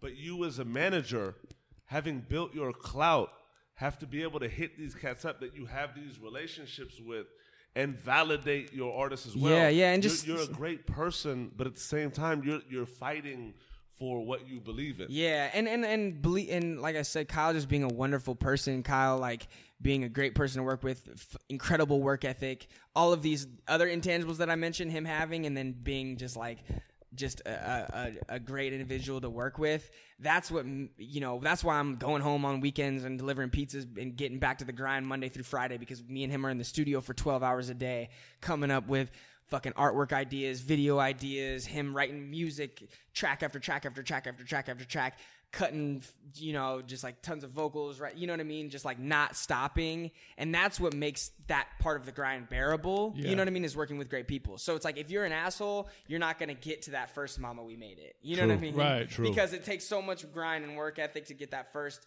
with the respect, with the creative people were like, okay, these cats are like cool. You know what I mean? Yeah. It was like that moment. And so, and then once they kind of like, I always just love those little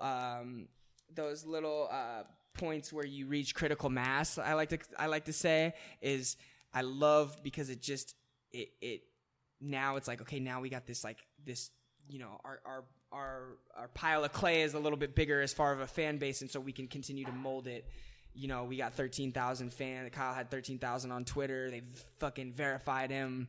Like, we were going, oh, we're on. You know what I'm saying? Yeah. Mama! Oh, getting verified, bro? Like, Mama! Oh, yeah, off top. That was a moment. And it's so cool, like, thinking back about these times, because I remember, like, you know, Kyle and I being roommates, him coming to my room, like, I'm verified, dog. I'm verified. And then us putting, like Casey Veggies has this, like, verified veggies, like, record where we just, like, played it and we're, like, dancing around the house and shit. But it's like, these were the small victories, dude. Like, and that's important. And that's something that we prided ourselves on, you know what I mean? Like, we're like some just lower middle class cats from Ventura, California. Like, we're very blue collar. Like, we're not afraid of the work, you know what I mean? We're some of the first cats who have like come out to LA and like done this and had success and like, you know, carved our way in this industry. So when we go back home, it's like, you know, it's like a little bit more like we're on hallowed ground out there as far as that vibe goes. But like, you know, we're some of the very like first cats who have like done this, you know, for compared to like people at home. So we're not afraid of small victories. We're not afraid of being humble. We're not afraid of like humbling ourselves when like, you know, people aren't beating down the door with $1 million deals and people aren't, you know what I'm saying? Yeah. We're like, nah, we're going to play chess, you know what I mean? And we're going to just do our best and believe in it and work our ass off, you know? And so that was the one thing. So that first like little like Mama with the respect was great. And then we were just like, yo, now we got this platform. And then we really realized, damn, cats are ready for the project. But we're not done with the project because we like are so obsessive creatively with like making the quality like the next level. So we weren't about to rush it out. So we just continued to lock in the studio and put out some other little like buzzy videos. Yeah. And he had like a fan base at this point in time. And then August came and we put out Beautiful Loser, which was his first project. Kyle only has 2 projects out. Smile is the most recent one. And then Beautiful Loser, August of 2013. You know, and so it took us a year in LA to fully put out Beautiful Loser, and that did really well. You know, like charted iTunes, and you know, for like really the first thing that we ever did, it went really well. And you know, it was a lot of blood, sweat, and tears, and energy, and absolutely vibes. Yes, you know, and that's the thing. Like, where I always feel like it's important to give perspective to people that are grinding and people that don't live in LA, you know, people that don't even live in California, that people that are so far from any taste of like the industry, that are grinding on their laptops or grinding in their local towns and towns. Who says towns anymore? No, but it's true. Yeah, it's you true. know what I mean? Ventura Like, is a motherfucking town, yeah, bro. it's a Ventura town. is a town. But you know what I mean? Like, and I think it's just like to get perspective on like, look, like, you know, you have to, it's about the little victories. And I think those are so important, and cherish those. Those are where the memories are made. And that's where today is, you know, and those are what embraces the journey of this and why people do this. Like, you know, going into the music industry, odds are against you. You know that like you have to be broke for a really long time, and you have to be the 1% of the 1% to really be on some shit. And it's crazy because I talk people out of getting in the music wild, industry, but because I'm like, I believe in myself like so much and shit, and it's not that I don't believe in you, but I just have to be honest with you here. yeah like it could, You know what I mean? It's So you gotta be able to find a needle in a haystack, dude. It's a As far as like everything, and it's and that a doesn't even fucking like that's just No, one. That's and just starting. It's a very fun ride, but it's like, you know, it's not a safe ride not at safe. all. No. So all you have is your passion and your love for this, and without those little victories, you'll be defeated. If you can't acknowledge those little moments that are like, oh my God, we got verified. Oh shit, this is going viral. Oh shit, we got flown to LA. Oh shit, we're being put up in a place. Yeah, it's shitty downtown, but people care about us. They're paying our rent. And like, all those things make sense. So when you have a story to tell, you know, years from now, and you look back, you're like, maybe you will hit that wild fantasy successful moment that people have in their heads of, you know, the big mansions and all the material shit that makes it there, or reaching on a global scale of you know, 1 billion people listening to your stuff. But like, you wouldn't get even close to there without all this stuff adding up. Oh, absolutely. You know, as cliche as that may sound, it's just like, I think it's so important to tell kind of this journey through it, you know? in this day and age, you know, a really important mentor in my life really like drilled into my fucking skull the battle between creativity and commerce. Yeah. Right. And I feel like, you know, in this stage where y'all are at right now, just even moving forward, because like, I feel like that's even still a battle for that. You know what I'm saying? Because you guys are doing great work, but, you know, and correct me if I'm wrong, but by no means have you guys reached the financial levels that you really want to. Oh, right? absolutely it's not. Still, it's still a scrape it game. And one thing to really put the perspective of where we are now in terms of industry and in terms of like the powers and the levels to which digital media has gotten to, like cats have, you know, over 100,000 followers, consecutive videos now that are being put out, and little blips that are being put out are reaching like millions of views. You know, there's influence there. There's tours being had. You know, there's so many different plays being done and created from your position right now, and also what Kyle's doing to maximize his brand along with the Super Duper crew. You know, but not reaching that like we made it level yet. But the beauty about making it is that y'all are making it right as you go. Yeah. But how do you balance that like, I guess it's like the figment to people's imaginations that the digital world would bring you, because you'd think if somebody had X amount of followers, going from like 14 to where, you know, Kyle's in the high 100,000s, Yeah, right? yeah. And you having a circle of influence that's just continuously growing, being the humble being that you are, but also like the creative genius that you are, like managing the ship.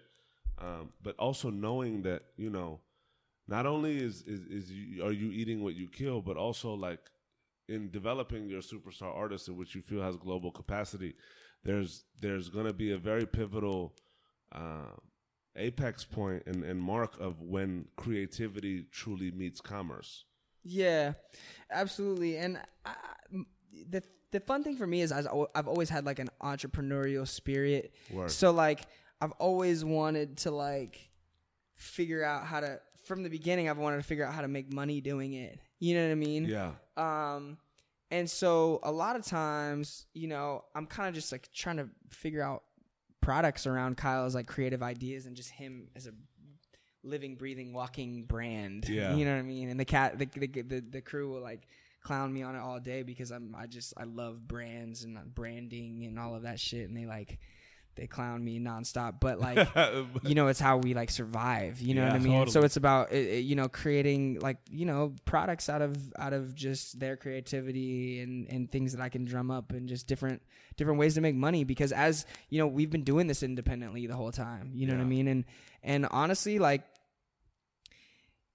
it's a grind, you know, it's like, it's a complete grind. And being a manager where like we talked about earlier, being just like such a small piece of like what the artist is, you know, bringing in, like for me personally, I'm just like, it's a grind, you know, and what Dan Wiseman said early on to young Noel was, you know, it's only going to feel like it pays off if you hit superstar level. Yeah. And I feel that, like, granted, reminding myself of all these small victories and all these moments. Let's remember why you're doing this. Yeah. Though. It's like you got to survive and you got to eat. And the other thing too, is like, there's a lot of out there to get too. Yeah, that's totally the exciting part, I think. And I think that's what, you know, ultimately keeps it going. But from an indie standpoint, and any indie artist who's like currently doing it, like understands this, that, you know, it's better for us than some, but there's also a lot of people who are doing it even more righteously than us, you know, in that respect. And so yeah, it's always about kind of improving that. And that's something that it's like, I try to not leave any leave unturned as far as that type of stuff goes. Word.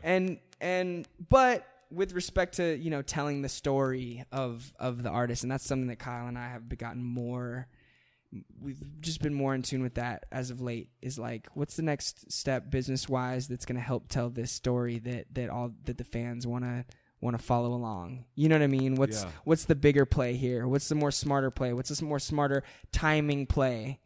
You know what I mean? Like, and that's something that we're working on, is just the strategy, and like really not, because a lot of it when you're starting out is just like putting shit out and seeing how it reacts and then moving accordingly.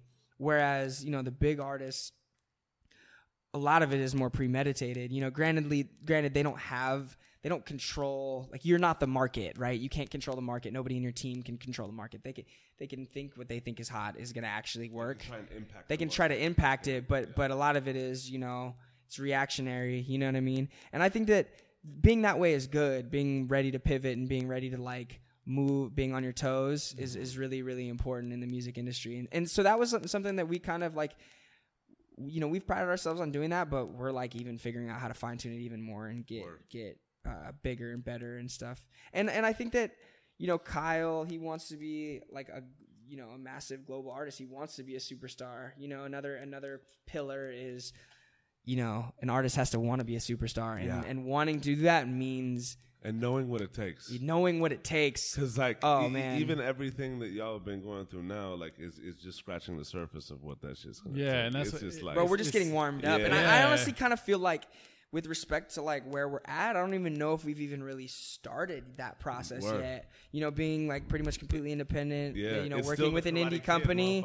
It's like Kyle is like two essentially self-produced mixtapes in. You know, and you know we've had some resources and some things that have like been able to help push it forward. But like, I think that he has, you know, there's big horizons on the way, and we're just trying to make sure that we make the appropriate moves in order to like get there, you know. Totally. I mean, and we're definitely gonna have you back on. Like, the point of this is like you'll be back on telling that story too. Like, yeah. Like this is, you know, for where you guys are at, and what's so fascinating is just to hear, you know, the story leading up to like, you know, going through all this and to come to a point where like, I don't even know if we've gotten started yet. Yeah. You know, like to me, that's awesome. Yeah. That's so awesome to hear that.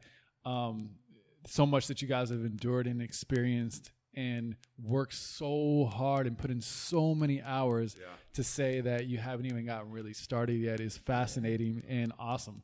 I'm super excited to hear what kind of comes next for you guys, man. You know what's wild is that it's beautiful because like this is it's crazy how we caught you in a moment where it's like the start of where the journals are going to be, you know, in metaphorically, like the journals that y'all have been writing together in this time period are now going into like the scriptures of this play, right? Or of this movie script.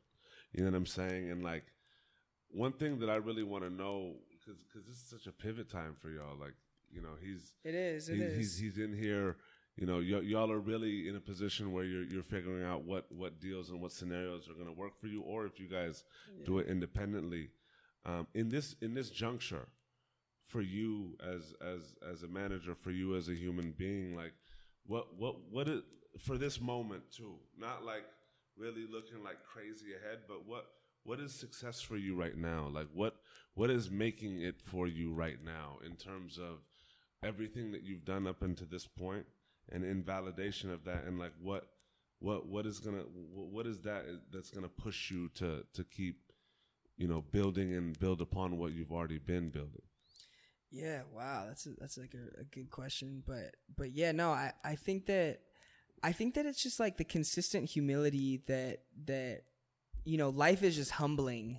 The grind is humbling, you know, like to where like, you know, you kind of just feel like you see your potential and you know where you can get, and you know you have peers around you getting to that level, and you're kind of going like, how do we get there? Like what about us is not getting there or whatever, you know? And so just kind of like working and like that and setting goals consistently higher and pushing the bar and raising the bar, you know what I mean? And not like, and just not stopping until you get there and putting one foot in front of the other. And like, I think that that's something that has kind of defined us, is like there is a humble element to it, and there is like a very like DIY, and like it's just us doing it, and like that's something that's cool. It's cool for the story, and like you know, being the underdog is kind of cool. You know what I mean? Like motherfuckers really want you to win. Yeah. And so when you do win, there's no like people are happy as hell. You know what I mean? Like people are happy as hell for you, and so I think that that's one thing about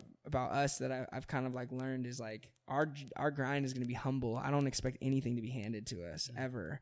And like once you know that, then it's like it takes all the guesswork out, because it's like then you stop worrying about like, oh, I wonder if someone's just going to hand us $1 million record deal. You already know that's not going to happen. That ain't going to happen. You know what I mean? And if it does, be very wary of it. Yeah. You know what I mean? Some shit that you get that you don't feel like you deserve, be weary of that shit. You know what I mean? And that's something that it's like, it's just a constant reminder to just like for us to just continue to humble ourselves and just really put the work in. And you know what's funny is we were talking a lot earlier about like that 2009, 2010 group of cats, and how it was like very early internet, very early blogosphere. It was prior to artists having their own web stores even. Yeah.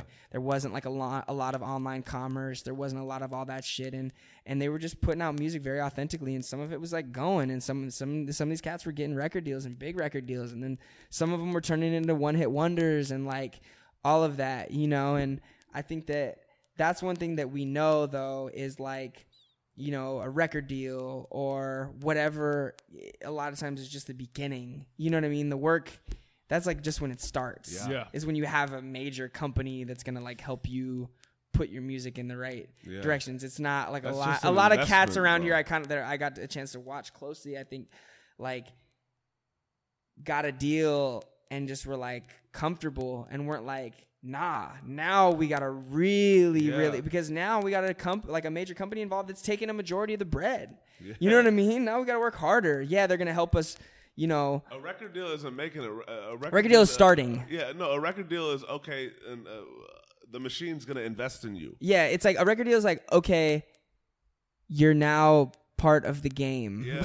You're now in the game. A record deal is, okay, you're now in the game. And regardless of how much work you've put up into this point, like I said, here we are, you know, I mean, freaking 9 years from that time that 18-year-old kid was like, yo, I want to work in the music industry. You know what I mean? There's no like instant overnight success bullshit. Yeah. It takes, and all the people that I respect, like seeing Anderson .Paak's success as of late has been just like so cool for me. And I have like crazy stories about him. Like, you know, when I was like around this time when I was 18 or 19, my parents are in downtown Ventura and are like, yo, we're down here at this bar and this kid is Lovejoy back then? This kid, Breezy Lovejoy, is absolutely killing it. Yeah. And my parents knowing I wanted to work in music and them being heads themselves were like, you got to come check this kid out. And so I immediately run down there and I'm like, oh, he's so ill. And so like started networking with him and kind of like becoming homies and all that. And, you know, connected him to Pac Div and a lot of these things and always believed in his music and shit like that. But honestly, never like always thinking his music was fresh and listening to like every little release he put out and always being like, it's my favorite shit personally, but never knowing like, damn, it could not even happen for him. Like, I don't know. You know what I mean? He was like getting older. And then like now seeing him break out, I'm like, bro, this shit is, let's go. You know what I mean? Like this shit is doable. Like he's been grinding on this music shit for a decade. I'm talking about, I mean, shit, since he was like, I had heard like, cause he went to high school in Ventura and I had even heard that like during that time he was making beats and shit and putting them online and he was like he's been tight. Yeah. You know what I mean? Like it's not this like around the time he was probably like 21 and I was 18 or 19, he was tight then too. Yeah. You know, Breezy Lovejoy, all that shit was tight. You know what I mean? Like it's not like he's just this is some new shit. Yeah. Like I hear this and I hear all the previous shit and so like seeing him it happened for him at this point in time is like fucking awesome. Special, you know what I mean? And I got to connect him and Kyle. They made some music together. We got to spend time on the road with him, which was really cool. And I remember I worked in a bar in downtown Ventura. I would like book him these shitty little $200 gigs. And I was like, sorry, bro, this is all I got, but I'd rather give it to you than like somebody else. Yeah. Because like I was literally the bar back and the fucking owner was just like, you know of any cool musicians that want to come in here and play? And I'm like, Breezy Lovejoy is like the tightest. Yeah. I can holler at him and see if he's down to do it. And he was like, he scoop up the dough. And so he would like, he's been doing this, you know what I mean? It's not new to it. And like seeing him finally break through and just seeing the respect that he's earned from like all the circles is like so encouraging and exciting. So it's like for, you know, and even someone like who's like kind of been in the industry is like, not that I doubted him, but I'm just like, yo, it just doesn't happen for everybody all the time. You know, it can just, I've seen it not happen for more people than I've seen it happen to. 100%. You know? 100%. And seeing G-Eazy and his crew and being really close to their crew over the last, you know, 2.5, 3 years really, and like kind of like seeing him from when he was where we're at now and him and his squad treating it like this is just starting. And seeing to where it's at now is just inspiring for us. Yeah. They kind of, in a lot of respects, wrote a lot of the blueprint for us. They taught like, you know, his manager, Matty B and Jamil, who I mentioned earlier, like taught me so much about touring and how they like bootstrapped all their touring and how they like got their crew like super tight and taught me just the value of like a really, really good team. Everyone knowing their role, being really hardworking, being really professional. And it's like, you know, they had like an idea, but like he's been doing this shit since he was like 15 or 16 years old. And here he is 10, 15 years later, getting to the point where now he's like a superstar. He's like breaking through that like threshold where he's got like hit record and shit like that. So headlining big tours, arena tours, big tours, stadium tours. Yeah. And you know, and seeing him at freaking like Kyle, you know, supported him. Literally, he was like one of the first cats. Kyle supported him in the spring of 2014. Kyle's first real tour was opening up for G. Yeah. And he was doing like little 1,000 cappers and like, You know what I mean? And it was a dream, and this is 2 years ago, you know? And so like watching their growth and stuff like that is like really inspiring. Honestly, like just being a student of the game from your peers, from the industry, from everyone, and just kind of like being a sponge, soaking up everything that you can around you in order to like figure out how to apply it to your craft and your situation, and then like, you know, capitalizing on it when you can, you know what I mean? That's awesome, man. Crazy stuff, dude. I fucking love you, bro. Dude, man. Love you guys, Amazing. man. I love this. Yeah. Yeah, this is great. This is great. You know what I'm saying? I'm glad it's like a good. It's like I think the only time I've ever like really told, kind of like it's kind of like start to scratch. I mean, we kind of like missed some of the more recent stuff, but yeah, nah. It'll be told in the next one. Yeah. Those will be the beginning of the next one. Yeah, exactly. Because it's cool for us. We're at this cool pivot point where I think that the story's about to be told. Yeah. Now we're going from you know, we got our foot in the door. You know what I mean? So, mama, we got our foot in the door. Yeah. But I love it, and like I think, you know, when I was talking to Anush, it was like telling your story to right where you guys are right now. Even fuck the recent stuff. Like I think telling this part of the journey is so important. Really seeing where it all began and what it takes. And I mean, you just told 9 years worth, right?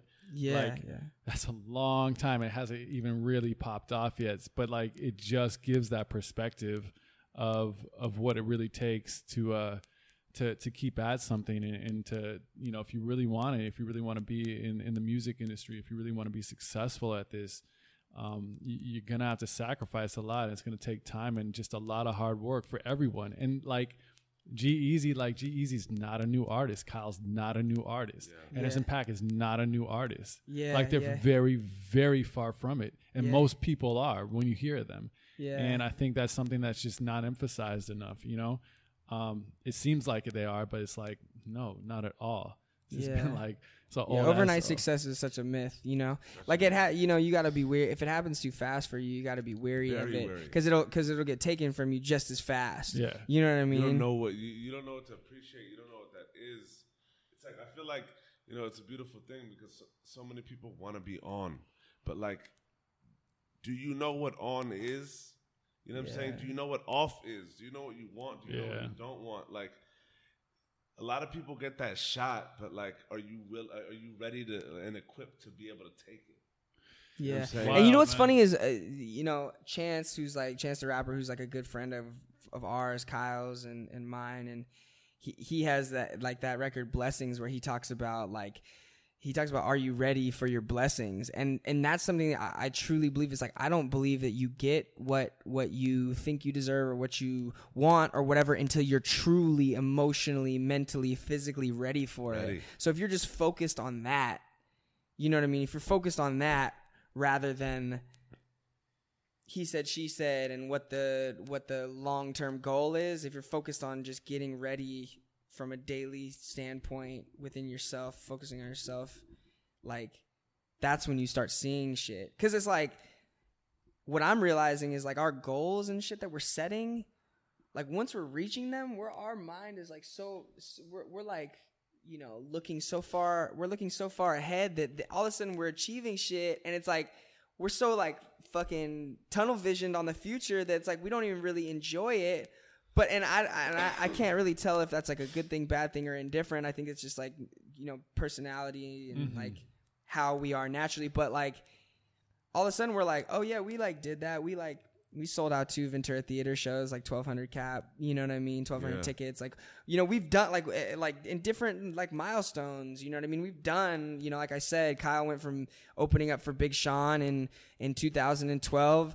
At Velvet Jones to like on a record with him in 2014 or 2015. You know what I mean? Like, and that was something for us that was like, the tears were shed. You know what I mean? I remember Nate Fox of the Social Experiment, shout out to him. Like we heard that record, at Chance, and then we were in the studio with them, and Chance and them were playing the like unreleased Surf project, and there was that record called Wanna Be Cool, and it was like Chance was singing the hook saying like, I don't wanna be cool, and we were like, oh my god, this is perfect for Kyle. You know what I mean? But we didn't say shit. Kyle and I just stood there quiet, and we left the studio going like, damn, if you were on that record, that shit would be crazy, right? And then so I hit Nate Fox and I'm like, yo, like, no pressure at all, but like, send me that Wanna Be Cool record and just let Kyle try it. Like, I know y'all don't have like an extra verse, another verse on it or whatever. Or I know y'all, like, you guys only, like, they didn't have any features on it or anything at the time. And it was like kind of unfinished. I was like, send it to him, you know? And he didn't hit me back for like 2 days. And then he says, if I send it to you, will you not play it for anybody? And you'll just have Kyle rap on it and then send it right back? And I was like, yeah, you know, say no more. And so like, I like got it. And then I said, Kyle, I was like, yo, Nate sent me Wanna Be Cool with the open verse for you, you know? Yeah. And then Kyle like immediately took it to the studio and just like, I mean, it was like a full day, but he just like bodied it. Like you got to go back and listen to that record, but like Wanna Be Cool, Social Experiment, Surf record. And Kyle just bodied it. And then we sent it back to him, and then like all the boys hit him, like Chance and Donnie Trumpet and Nate all hit him and were like, yo, this is crazy. Yeah. And so at the time, it was just, you know, Chance had the hook, and then Kyle was like on just like a verse. And then we had heard some like rumors. This was like pretty soon before it dropped. We had heard some rumors that they were like, at first we heard they were trying to get Pharrell on it. And like Jeremiah, I think, was like singing background vocals on it. But then randomly Nate was like, yo, Big Sean hopped on the record or some shit. And knowing that was one of Kyle's favorite, you know, amazing. We were like, wow. And like that cool story about how that was like literally the first show I got. Mama! Kyle booked. That was a mama moment, like, you know, big time. Kyle was like, Mama! Kyle was like, Mama, dog. So and then it was crazy because the story kind of goes further where Nate tells me that, and I like told Kyle, I was like, yo, like, Big Sean hopped on Wanna Be Cool. And he was like, what? And we couldn't hear it though. Like, we hadn't heard it. I just had confirmation because I was like, you know, whatever. So, you know, fast forward a little bit, Kyle's on his first like headlining tour. This is last summer. So summer 2015, King Wavy tour, Kyle's first like little headline run. And it's his birthday. It's his 22nd birthday. Sold out the Roxy, right? Which is like kind of a first little cool staple in LA. Mm-hmm. And then we had like we rented like a crib up in the hills, and for his like birthday party. And then the first time Nate came over and was like, yo, you gotta come out to the car and like listen to this shit. And so he pressed play on it. And like we heard Big Sean rapping on it, and then Kyle came on the second verse, and like the hook and just the way that record feels, it's just like so good. And it was like real tears, dude. Like Kyle and I were like, you know what I mean? It was a moment. It was a mama moment. Oh my god. You know, it's like here we are, like fucking mama moment. Bro. It was a mama moment. It was crazy. Let me bring the psh out, bro. Yeah, nah, it was a moment, and so. Those are like little things that continue to nudge you. You know what I mean? And there's been several moments like that, even with Chance himself and Kyle and Chance working together, and you know, us just like working in our shitty fucking apartment downtown LA. And Kyle was working with Nate, who had produced a lot of acid rap and was working closely with Chance. But Nate was at our crib and it was hot, and we were like, I'm forgetting what time of year it was, but then. Randomly, and Chance is like on fire at this point in time, like just cracking off. And like Chance, he had been like a homie. We had met him a few times and stuff. He was familiar with Kyle's music, but he just pulled up to our crib, downtown LA, Skid Row. Just showed up. We weren't even expecting him, and we were like, oh shit. And in our shitty ass fucking living room, like roaches and shit. But he was cool. He was in it, and like they were just making music, and then they just started singing. He just started like singing this hook on this like record him and Nate were working on, and like cut it right there. And like we had like the Sonics in the room were like the shittiest thing ever, but then it turned into Remember Me, which is on Kyle, which is on Smile, you know, Kyle featuring Chance the Rapper. Remember Me, which is like a really emotional record. Kyle wrote a couple of those verses multiple times based on just like not wanting to air certain shit out, you know what I mean? Like having to rewrite shit because he knew it would hurt people's feelings, and that's how personal that record got. Where like verses got wrote multiple times, where he was just like. So yeah, no, and that was like a real cool like It's you know crazy moment how for him, Cognizant- especially because him and Chance, there was like a lot of like interesting parallels, you know, like very kind of like unique sounding, Yeah. you know what I mean, like, and because it kind of started happening for Chance first, we like kind of saw it and became good homies with them, and their squad is like really close with ours, and they always show amazing. love. That's fucking incredible. Yeah, That's awesome, man. Yeah. That's fucking incredible. There's such an amazing journey ahead, bro. Yeah, man. Like, shout out to the Crooked Smile. You feel me? Yeah. Yep, man. No, It's so true. We're just scratching the surface. All you know? day, but Nah, man. it's been an incredible journey up to this point. Yeah, Like, you guys are helping me realize that. It's even wild for me, dog. And like we've spoken on this topic, is that, you know, you and I know each other. Like, I consider you a brother of mine. Like, I look at you as a human being, and I'm like, you just have this energy that shines. And I feel like, you know, shout out to the fact that for both of us, and even like with Joe and I, and like just like people in general that we happen to like cross paths with, that we know are brothers. You know what I mean? Like, regardless of how often motherfuckers see each other or this, that, and the other, it's like there's few people that you know are like, there's something there, and it's beautiful in this game, and especially in this culture, for people to like, for me especially, to like hear your story like that.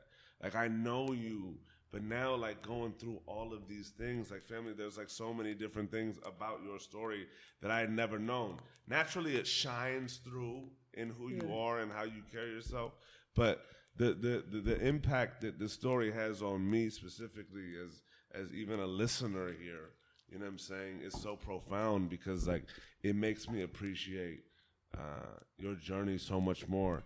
Yeah, you may be in your mind an underdog, but like it's things like this, and hearing stories like these, and hearing a journey like this that just makes wanting to see you win that much more, that much deeper, and also having a more intimate connection with that. You know what I'm saying? Like, your story is so important, and it just takes on such a heightened level of meaning in knowing, you know, the inner workings of what that journey really was up until this point. You know what I'm saying? Even moving forward a year, 2, 3, 4 from now, y'all's journey is going to take on such a different height and such a different meaning.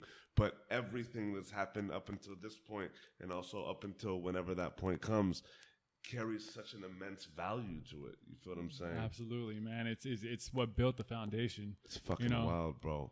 It's crazy. Like, Yeah. I'm over here just fucking smiling, It's dog. wild, like, man. ear to ear, bro. Yeah. Like, this is incredible. Where can people hit you up or get in touch with you? Hit me on all the social stuff at Nolan_Smith, Twitter and Instagram, and then Snapchat more recently, Young Noel, YOUNGNOL. Young Noel. Yeah, and just, I mean, hit me online. Like, I like to chat. I like to let's chop it up. I'd love to mix it up with y'all. Young know? Jedi, bro. Yeah. The young Jedi. Oh, thank the you, bro. young Noel, the Jedi. I honestly, no, a new. I mean, to kind of like, you know, mirror what you were saying is, I feel the same way. And then, like, you know, more newly with Joe, like, I like your guys' passion, and like we damn near had this conversation outside, like right when I pulled up. We like we got like probably 30 minutes in. We're probably like, oh wait, we should probably turn the mics on For real. You know what I mean? But like this is like really what y'all do, and you guys are great at this, and so I just wish you continued, you know, success with it, and thank you so much for having me. I told Anoush, I was like, I don't know how, I was like, I don't feel super comfortable talking about this shit yet, because I don't feel like I have a story to tell just yet. But yeah, no, I mean, thank you guys for believing me. It honestly, like, it helps me believe in myself even more. Yeah, and granted, that's not something that's gonna waver. But having, you know, peers who are super smart and hardworking, and like, you know, all of those things to like, you know, share with you in your journey and encourage you, and like that fellowship and that brotherhood is like so important. And totally. So thank you guys for this. And thank you, bro. No, man, Thank you, for man. real. No, it's love. It's amazing. It's love, G. appreciate you guys, man. Mama, Mama, we we made it! Yeah. Fucking love, baby. Holla.